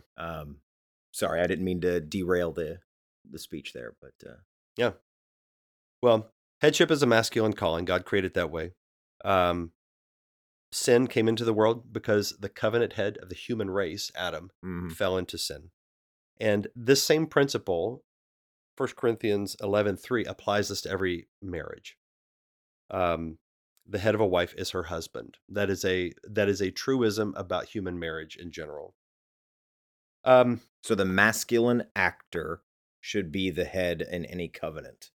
Is that a fair way to? We're talking about marriage. What do you mean by masculine actor? I mean the masculine agent, the masculine. Whichever the man or woman happens to be more masculine in the relationship. Good pushback. So I'm thinking here of there are two primary covenants in Wade Thomas's life, and that would be my marriage covenant and my church covenant. The heads of those two covenants are masculine. They are the male, or in this case, they're all embodied human beings, I suppose. So it's good. I can say male, but they are the male or masculine actor, agent. I am the head of my marriage covenant, and our elders are the temporal heads of our church. They're all males, and Jesus is the eternal head of our church in his male body. So within a covenant, is it fair to say within a good covenant, the masculine person or a masculine person should be the head? So I don't think it's a matter of should be. The way that I would say it is a thing that is, not a thing that should be. Now, whether or not it is done right or properly is another matter. So let's say you were a complete wimp and you're a doormat and your wife runs roughshod over you. She bosses you around. You're a henpecked husband. And I would say you just described a good sitcom. That's right. Well, I described many sitcoms, probably the most common type, where you have the woman, she's the one that knows the score. Yeah. She's running the show, and you've got this bumbling oaf of a husband and dad who just happens to be along for the ride. I would say he's still the head. It's not that, it's like, I need to start being the head around here. No, it's like he is the head. He's just failing. Okay.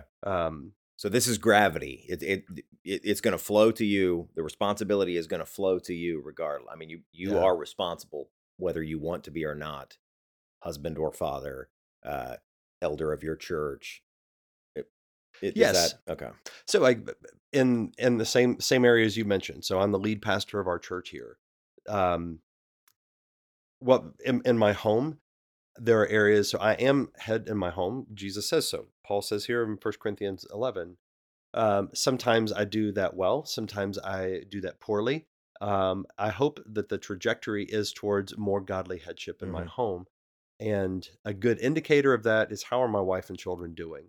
Do they feel secure? Do they feel protected? Are they loved? Are they led well? Or do I treat them as Ephesians 5 tells me to treat my wife, and do I raise my children the way Ephesians 6 says? Yes. I want to, by God's grace, I'm growing, but I fail. Obviously, I'm a sinful man. I fail.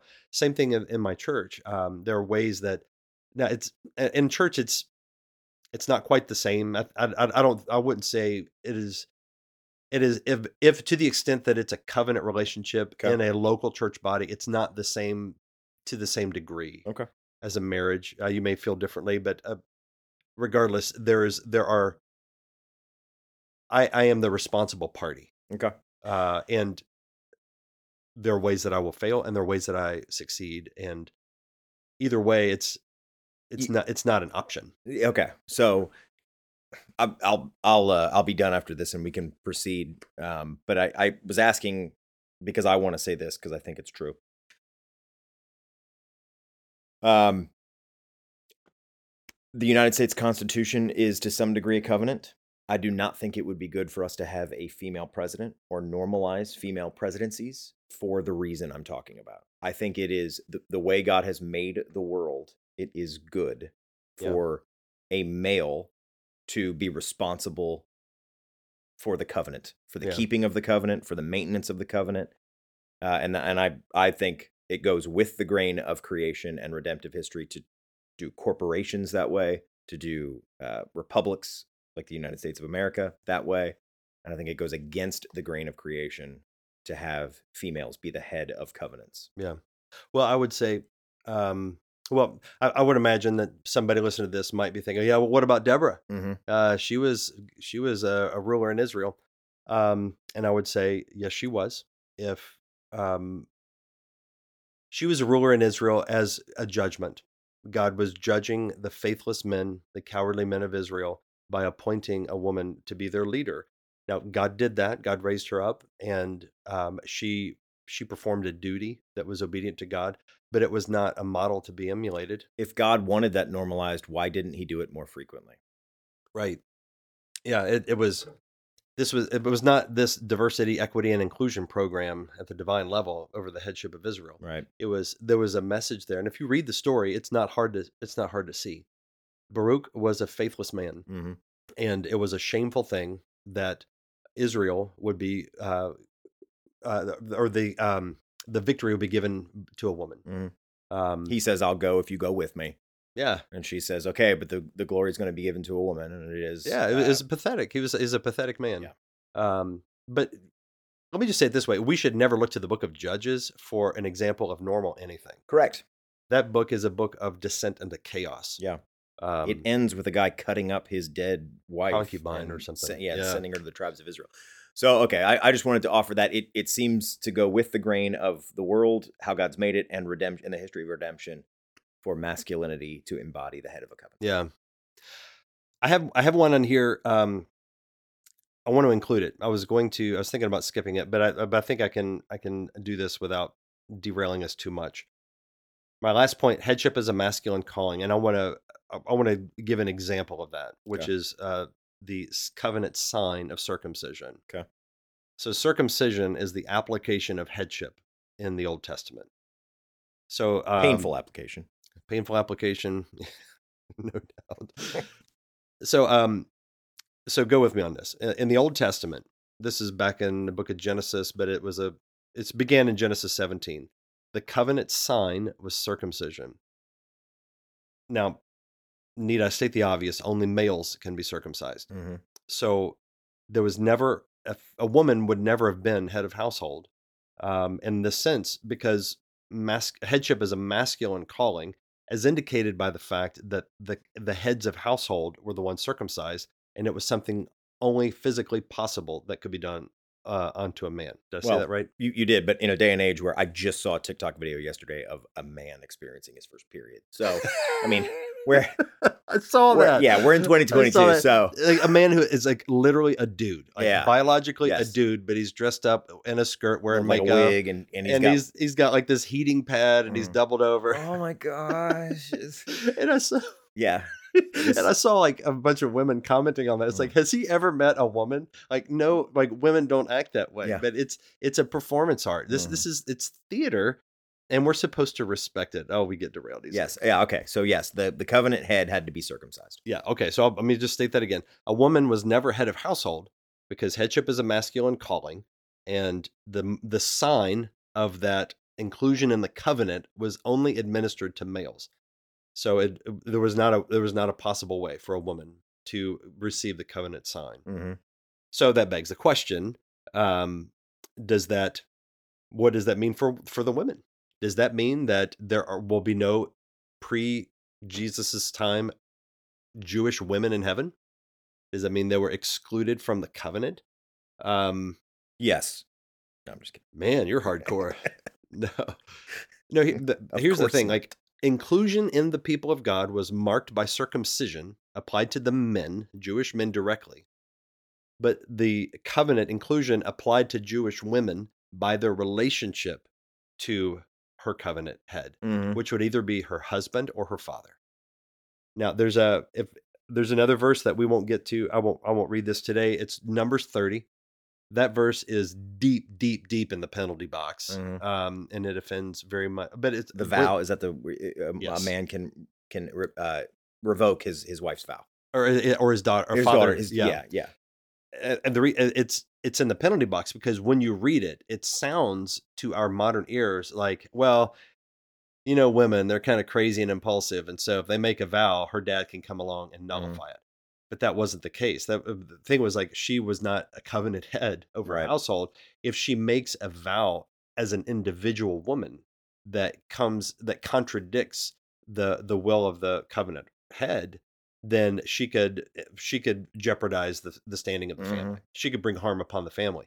And so there's a provision in scripture. It's like, hey, like, she may not have known that the father had already made a deal for this land. Yeah. And so the fact that she had negotiated a price for this land, I'm just using this as a for example, it gives her covering to say, like, hey, like, she that those kind of deals need to be decided by the covenant head because there needs to be some order. Yep. It is not to say that women are inferior, but it reads that way to modern ears when we're looking for something to be offended by. Can I one good biblical picture of the truth of what you're saying? If you were to say what single story, what single book of the Bible that is a one story unit best tells of godly womanhood, you'd probably say the book of Ruth. And in the book of Ruth, she's the embodiment of the Proverbs 31 woman. This pagan woman from Moab who has now been made a believer in Yahweh. Wherever you go, Naomi, I will go. Wherever you lodge, I will lodge. Your God will be my God. She goes to a man, her Goel, her kinsman redeemer, and says, cover me. She goes at night to Boaz, lays at his feet the way she's been instructed to by Naomi, and says, cover me. She doesn't say, I don't need a kinsman redeemer. We're doing fine here. Yeah. Naomi, I got a job. We're okay. Yeah. She goes to Boaz and seeks to be covered by him, and then is blessed into being in the line of David and in the line of the ultimate covenant head, our Savior. So that's Old Testament. Now, New Covenant. In the New Testament, the covenant sign is baptism, right? So baptism, we baptize men and women. So you might think, oh, so Jesus was the liberator of women. He came along, and baptism in the New Testament, now we treat women equally rather than that mean old patriarch. Now we can have pastors and pastresses. That's right. But the thing is that that presumes that baptism and circumcision signify the exact same thing. They're related, but they don't signify the same thing. Baptism in the New Testament, it signifies our union with a man, a covenant head, and that covenant head is called the circumcision of Christ. So when a woman is baptized into Christ, she's baptized into a different covenant head. She's got a transfer of her allegiance from Adam, the household, a sinful household. It's under a sinful head of household, who is Adam, into the household of Christ. And baptism signifies her inclusion in the covenant of Christ. And so the circumcision of Christ is not done with hands. Rather, it is a circumcision of the heart. So we don't get away from covenant headship. We don't get away from circumcision, because I'm baptized into Christ. And so I am baptized into the circumcision of Christ, meaning by faith, I have a new covenant head. So there is still a masculine redemption that takes place. And the fact that women are baptized, you're not skipping around the circumcision issue. Baptism signifies being included in the circumcision of Christ. Does that make sense? It does. So we're not Presbyterians. We do not believe circumcision and baptism are as synonymous as a Presbyterian would be. Right. There's discontinuities, I would say. Yeah. So and that is why there is a slight difference in how we view our children typically from a Presbyterian. So I do think we're more Presbyterian, you and I, in the sense that we believe there are promises. I'm about as Presbyterian as you can get. Right. So I absolutely believe, I tell my kids that God has put them in my family so that they would hear the gospel and believe. That is why to glorify God through their salvation. And I think I have biblical warrant to proceed on faith that he will do that. But our children are not members of our church, and they don't take the Lord's Supper. until they have been born again to actual saving faith. And they will then get the baptism that is the sign of that saving faith. Their entrance into the community of the new Israel was not through birth. Yeah. Their entrance into the community of the new Israel is by grace through faith. Yeah. Now, outside of our church, I would imagine most of the people that would listen to this podcast would be more of the Presbyterian variety. Yeah, that's true. Because of the sort of things we talk about. Hey, Presbys. Hey, Presbys. What's up? We love you. I'm glad you're out there. Most of my heroes are Presbyterian. Oh, yeah. Van Til, Machen. Yeah. Well, what I have found, this is a distraction, so be it. I have found that Presbyterians are simultaneously better equipped at having these kind of dialogues because of the covenant theology, which I'm largely in alignment with. But then when they deviate from it, Presbyterians also have a lot of, shall we say, deviancy in, because there are a lot of people that know this doctrine and they explicitly reject it, and they've embraced like revoice and things like that. But what I have experienced, and this is a new revelation, maybe I'm late to the party here, but Baptists are largely out to lunch. They're just not equipped. I'm speaking to my own people here, but I have found that Baptists, a lot of times, the idea of covenant headship, these sort of doctrines are. I grew up in two non-confessional denominations or two non-confessional traditions. My earliest days were Pentecostal. My latter days now have been Baptist. And in both of those what I mean by non-confessional is there's not a historic piece of paper with fixed words on it that we all say we believe that teaching of the Bible. Westminster. Right. So it's not like Westminster Confession of Faith was inspired. No Presbyterian really believes that. No good one. But they do believe we're all saying together here as Presbyterians, we believe the Bible teaches this in English right here. Yeah. Since Baptists and Pentecostals don't have that, it does make it a little easier for us to sort of think there was Jesus and the apostles in the book of Acts, and then us. And there's nothing in between. And so we can have our own sort of weird private interpretations of Scripture and not have to consult Tertullian, not have to consult Augustine, not have to consult John Ansel, not have, Yeah, well, let me get us back on track here. Right, sorry. I want to read Colossians 2. I've already referenced it, but I'll read it text now. Colossians 2, 11 and 12, it says, in him, referring to Christ, in him also you were circumcised, with a circumcision made without hands by putting off the body of the flesh, by the circumcision of Christ, having been buried with him in baptism, in which you were also raised with him through faith in the powerful working of God, who raised him from the dead. So that's the men and women, Christian men and women women are circumcised in that sense because they received the circumcision of Christ, signified now by baptism. Somebody's going to take that single snippet audio clip and it's going to make once you're famous, once you're there's enough people that actually listen to this and care enough.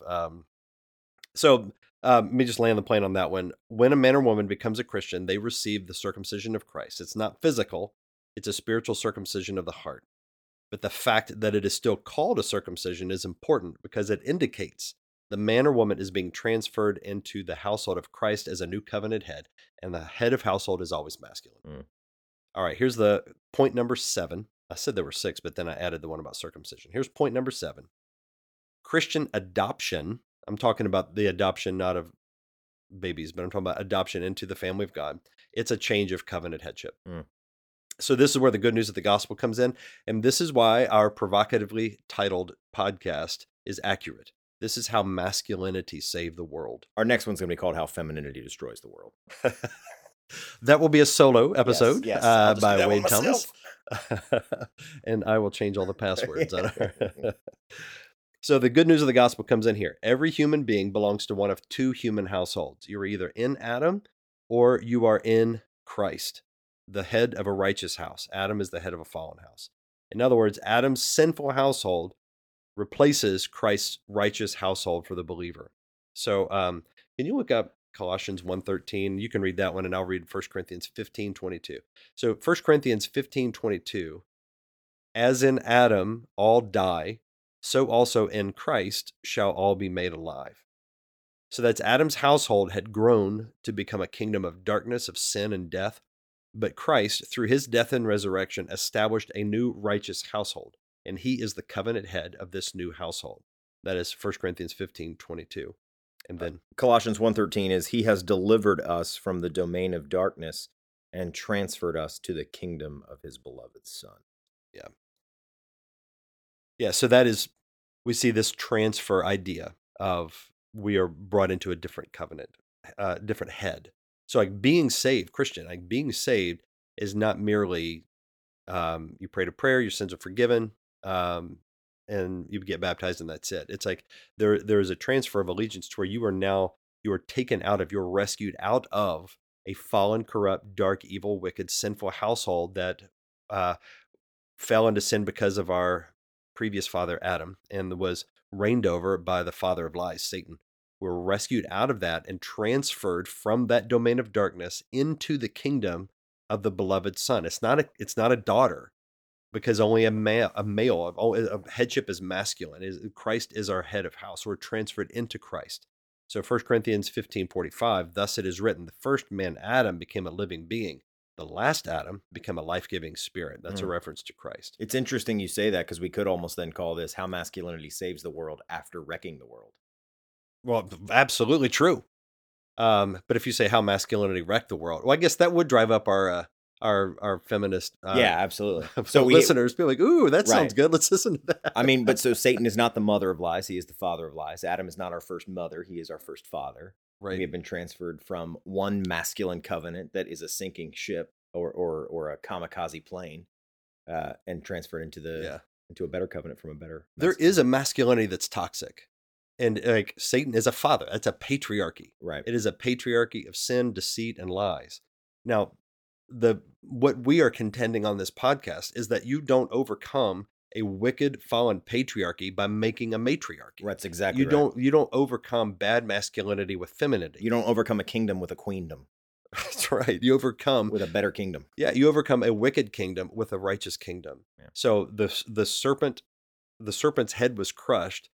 I mean, it's Christmas time, just last week, and so there's this meme that I've seen, and it's sweet. You see, like, Mary kind of consoling Eve, right? And she's got her foot on the serpent's heel, and she's pregnant. It's sweet, and I'm not complaining about it, but Mary did not crush the serpent's head. That's right. Jesus Christ crushed the serpent's head. Now, Mary is honored for playing the feminine role. That's right. Which is giving birth, bringing the life of Christ.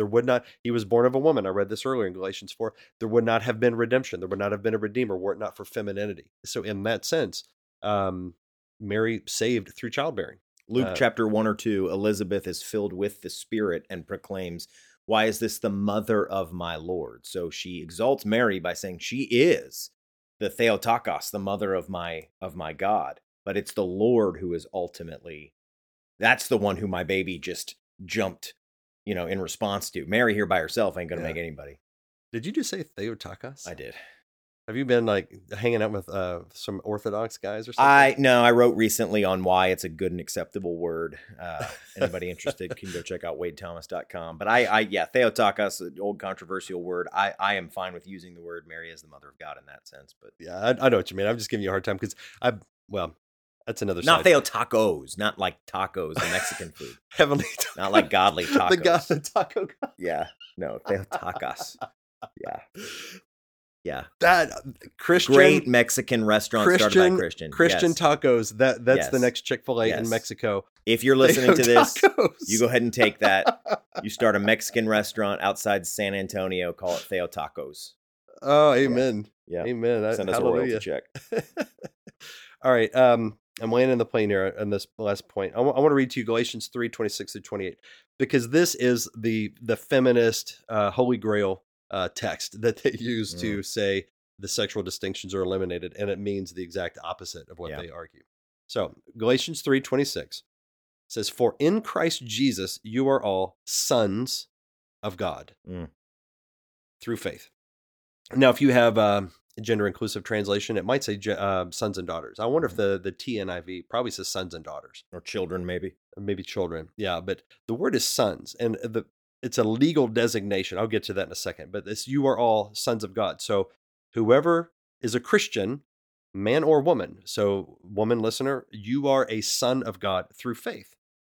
For as many of you as were baptized into Christ have put on Christ. And then here's the text. There's neither Greek nor Jew, there's neither slave nor free, there is no male and female, for you are all one in Christ Jesus. And if you are Christ's, then you are Abraham's offspring, heirs according to promise. Evangelical feminists and egalitarians like to read the verse, there is no male and female, and they hear androgyny. It's like, there we go. There's no sexual distinctions that matter. There's no, women should be pastors in the church and everything. They read that as the elimination of sexual distinctions. But Paul, he's not talking about our function in the church. He's talking about our status in the covenant. And he's saying that if you are in Christ, then in that sense, the distinction doesn't matter because we're all saved. The price of our redemption is the same. It is the blood of Christ. There's no discount for women. The same Paul who wrote that also wrote that it's shameful for women to speak in the church. Right. He's not schizophrenic. Yeah, absolutely. So he's not talking about sexual distinctions. He's talking about the redemption that was accomplished by our masculine Redeemer, Jesus Christ, who is the Son of God. And because we are in the Son of God, we are in Christ. That verse or that expression is used some 80 plus times in the New Testament. We, male and female, are in Christ. And because we are in Christ, then we receive the inheritance that is the Son's. So the masculine redemption applies to us all. So in that sense, we are all one. So there's not, in the ancient world, girls and women were not included in the estate, right? So they did not receive an inheritance. But in Christ, both men and women have a legal designation as a son of God. So we are sons of God, which means that we are co-heirs. So, which is why he also says slaves nor free, even though he tells slaves elsewhere to obey their masters. So he doesn't mean there are literally no slaves and no free people at all. He means in this way, in this sense, you are neither slave nor free male nor female. Right. And so as a slave, let's say you're a slave and you have no hope of ever obtaining freedom. You can hope in Christ that you are an heir to the king. You are a child. You are a son of God. Onesimus and Philemon have the same inheritance. Right. So in their earthly station, there is a distinction. Right. Philemon is his slave owner. Or I guess, is that how they would say it? Slave owner? Or master. Or slave master. Yeah. So in that sense, so it's kind of like, you have in a modern church. You have somebody's CEO of a company and somebody who is a clerk in the mailroom. Right. And they can sit in the same pew together. And in that sense, in that pew, there is no distinction. Now, that doesn't mean that the mail clerk the next day can claim the corner office for himself, saying, well, I'm the same as you. It's like, no, there's distinction there. The same Paul would tell the CEO, don't treat the mail clerk harshly. And he would tell the mail clerk, submit to your CEO. Yeah. So I'll put it all together with this, and then we can end on our reasons for hope. The point is this: there could not have been a feminine redeemer, because headship is a masculine calling. God ordered the universe this way. In Genesis to Revelation, it is the consistent testimony of Scripture. It is a testimony of the fact that God the Son was incarnate into a male body, and the fact that all the 12 apostles were men, all the 12 the patriarchs, the heads of the family in in the Old Testament in Genesis, the 12 tribes, they're all males. The kings, David, Solomon, Hezekiah, Josiah. Yes, that means something. It does not denigrate women, but it is the pattern that says God saves the world in this way. God works in this way because this goes with the grain of creation.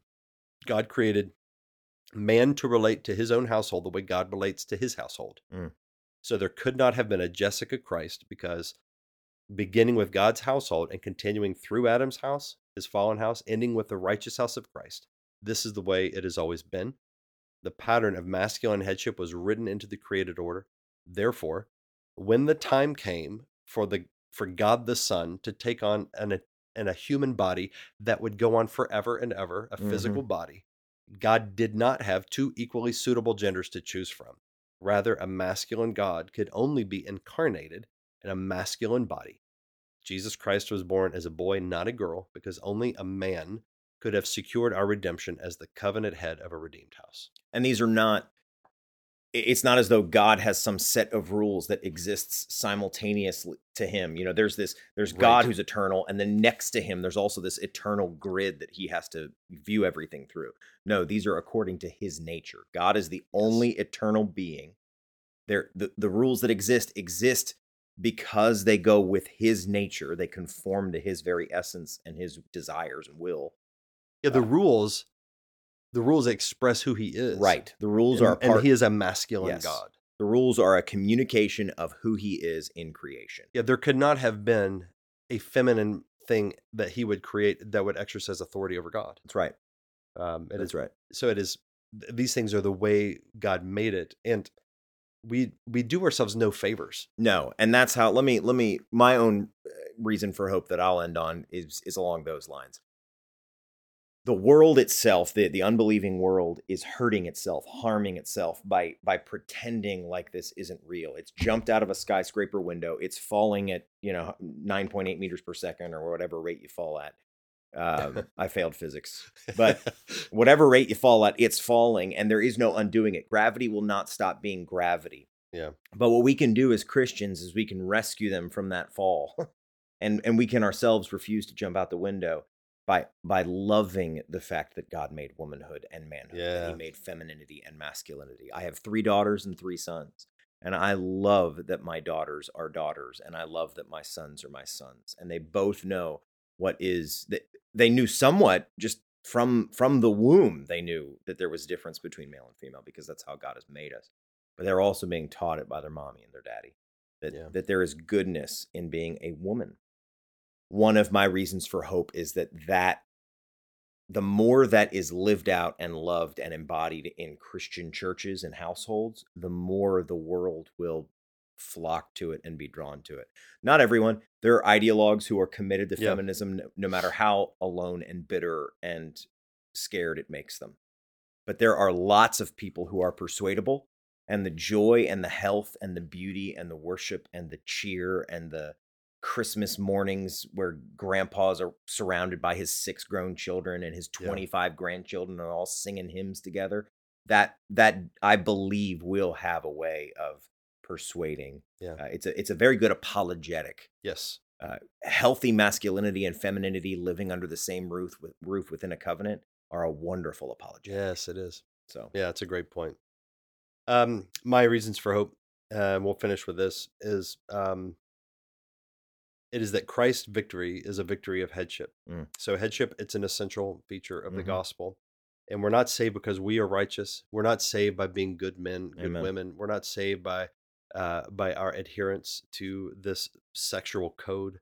We're saved because we have a masculine covenant head, and he is perfect and he is righteous. And he did what godly masculinity does. Yeah. And that is he assumed responsibility and he laid down his life for us. And so that is a reason for great hope for me. And to know that this headship was written into the created order and that God has delegated to me as a man, a husband, a father, a pastor, that inspires me to follow my Redeemer. To and it is not it is not merely it's not a matter of like being in charge. It is a matter of embodying something good that Christ has given to me and calls me to embody as a man. And so as a man, there's something intrinsic in my body that testifies this is how I am to honor God. And that does fill me with hope. That gives me hope for myself. It gives me hope for my family. And we do have the example of Christ, who laid down his life, and the Father sent Christ to demonstrate. Ephesians 3:19 says that we would, Paul was talking about the Father revealing the breadth, length, height, and depth of his love for his people. And that Paul also prayed in the next verse that we would know the love of Christ that surpasses knowledge, and that you would be filled with all the fullness of God. He's talking about this in the context of the fatherhood of God, who sent his son, who gave his life for us as a sacrifice so that we can be united to him as our covenant head. And that is a hopeful, beautiful, glorious thing that I want to live in my life. I see that in the women in my church, the women that I'm married to. I see that growing in my daughter as a young woman who is um, about to go off to college, and I see it delights me to see her desire.